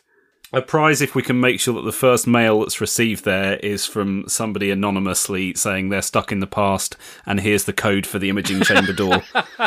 If someone sends us a snail mail, and you open it up, and it's that Baloo meme printed out. I promise you we've seen it, guys, but the enthusiasm is good. Yeah. If you want to do like a portrait, like you painted an oil painting of the Baloo meme. Oh my god, if it was an oil painting of the Dryland. Oh yeah. Oh, heck yeah. That would be a prized possession for anyone. You know it. So once again, that is Quantum Leap Podcast, P.O. Box 542, Bayport, New York, 11705. Please send us stuff at the P.O. Box. Don't make me go there and open it every week and find an empty box. I'll be very sad. Cobwebs. Very sad. Crickets. Dead crickets. Because they've been in there a week alone.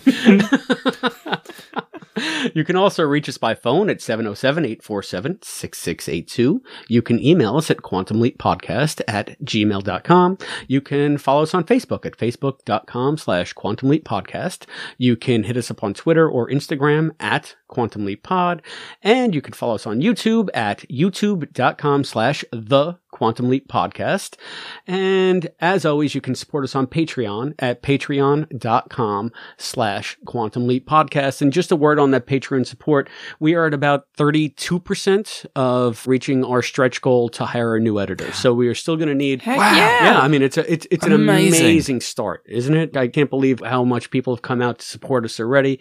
I just want to capitalize on all of that amazing momentum. Thank you guys so much for your support. And if you are considering supporting or upgrading your membership, now is the time to do it, because the reboot's getting closer and we want to give you the best show we possibly can. So your support will go a long way to ensuring that we are on the ball every week with the goods. Just remember that if you do reach out to us, we may use your response on an upcoming episode of the Quantum Leap Podcast. And speaking of upcoming episodes, Matt, tell us what's next. I'm super excited about this because it's the return of a couple of my favourite characters. Ooh. It's the return of the Evil Leapers before the return of the Evil Leapers. Whoa! So excited. It's Knights of the Morning Star by Melanie Rawn, best-selling author of the Dragon Prince series. So she got that fantasy stuff down. She does. She got that Renaissance stuff down. Is that what Dragon Prince is about? I mean, you know. You kind of feel like dragon stuff is usually Renaissance. Maybe I am misspeaking here. I can't speak to the Dragon Prince series, but it sounds very Renaissance-y to me. If you'll permit me, I will read the blurb and we'll see how fantasy it is. A leaper in shining armor. Dun dun dun. When the blue light fades after his latest leap, Dr. Sam Beckett finds himself wielding a sword and facing a man in full armor. It's just a flesh wound. No, Sam hasn't leaped into the court of King Arthur. He's jousting his way through a medieval recreation group battling for the hand of a fair lady. But sword fighting isn't the only challenge Sam faces. A sinister new player has entered the game. Someone who threatens not only the project, but Sam's life as well. Another Leaper. Quantum Leap, Knights of the Morning Star, an original novel by Melanie Rawn, best-selling author of the Dragon Prince series. Bum, bum, bum. An all-new adventure, first time in print. Bum, bum, oh, man. I'm stoked for this. This is when the books start getting really into, It's getting into the good stuff, you know, like gimmicky stuff where you're like, yeah, give me them gimmicks!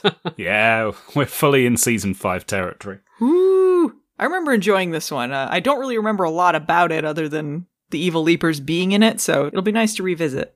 We're going to reconvene the Quantum Leap Podcast Book Club, and this one is going to be juicy, I can tell. The reason I said it's just a flesh wound is they do have a picture of a knight's helmet on the cover that is the spitting image of John Cleese in the Holy Grail. What was that? Which knight was that? The Black Knight? Or yeah, I think it was the Black Knight. How does an upside-down bucket look like the spitting image of John Cleese? I mean, I know what you mean, but at the same time... The helmet that he wore in that role, yes.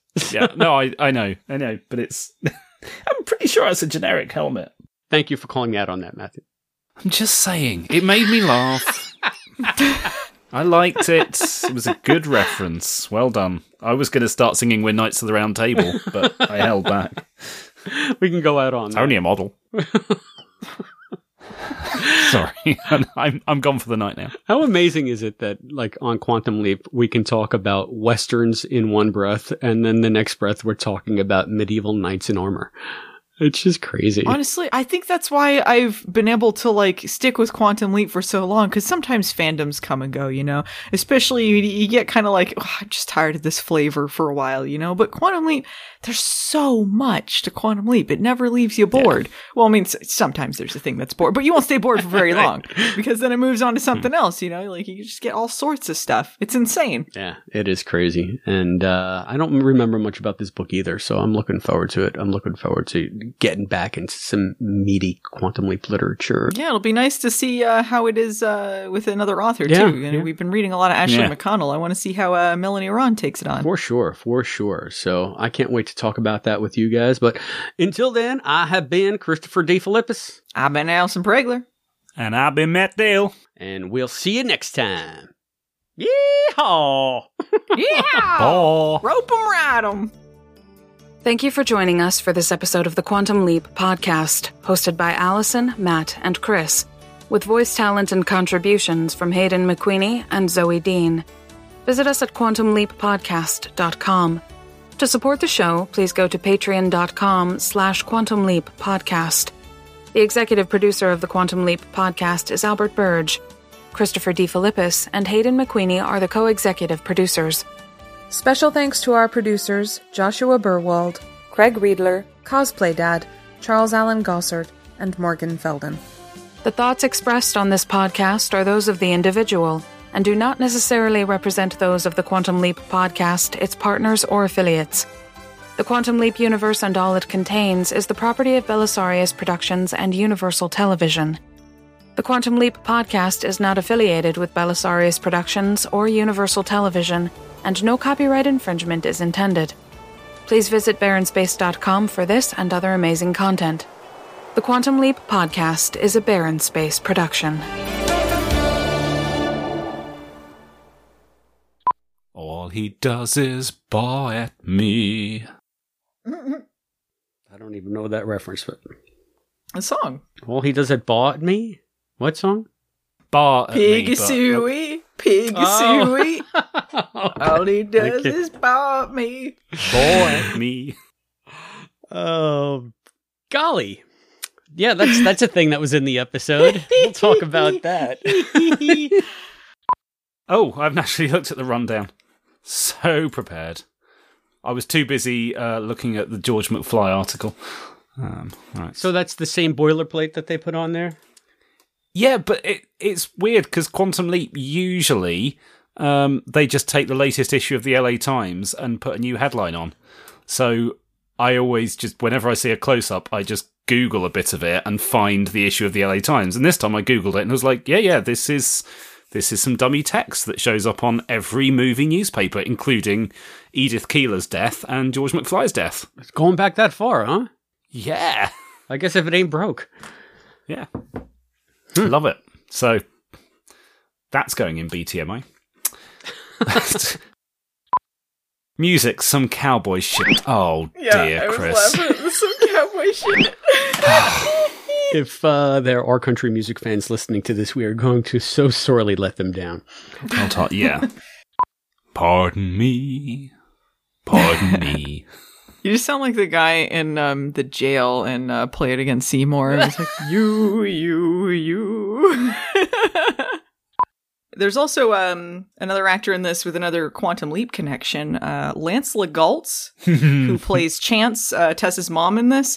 He did the voiceover for the first Saga say that again?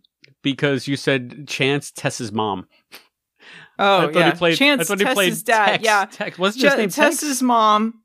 Okay, Lance Legault as Chance, which is Tess's dad. All right, claps in 3, 2, 1. And root tone. Okay, that should be plenty. Cool. Might have picked up my stomach just then. I was like, I thought that was. I didn't want to be rude. No, it was like. That's impressive. Serenity, what did you think of How the Tess Was Won? Well, it was a pretty good episode. I was super excited at the end of The Right Hand of God because I saw pigs and I love pigs and I actually have pigs of my own. And I love them so much that I was so excited during that episode.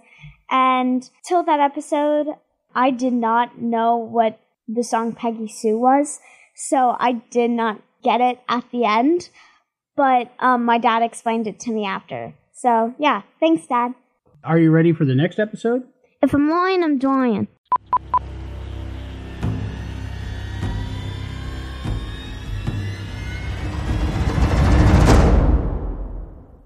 Please let me get a bath. I don't want to be in the pig shit anymore.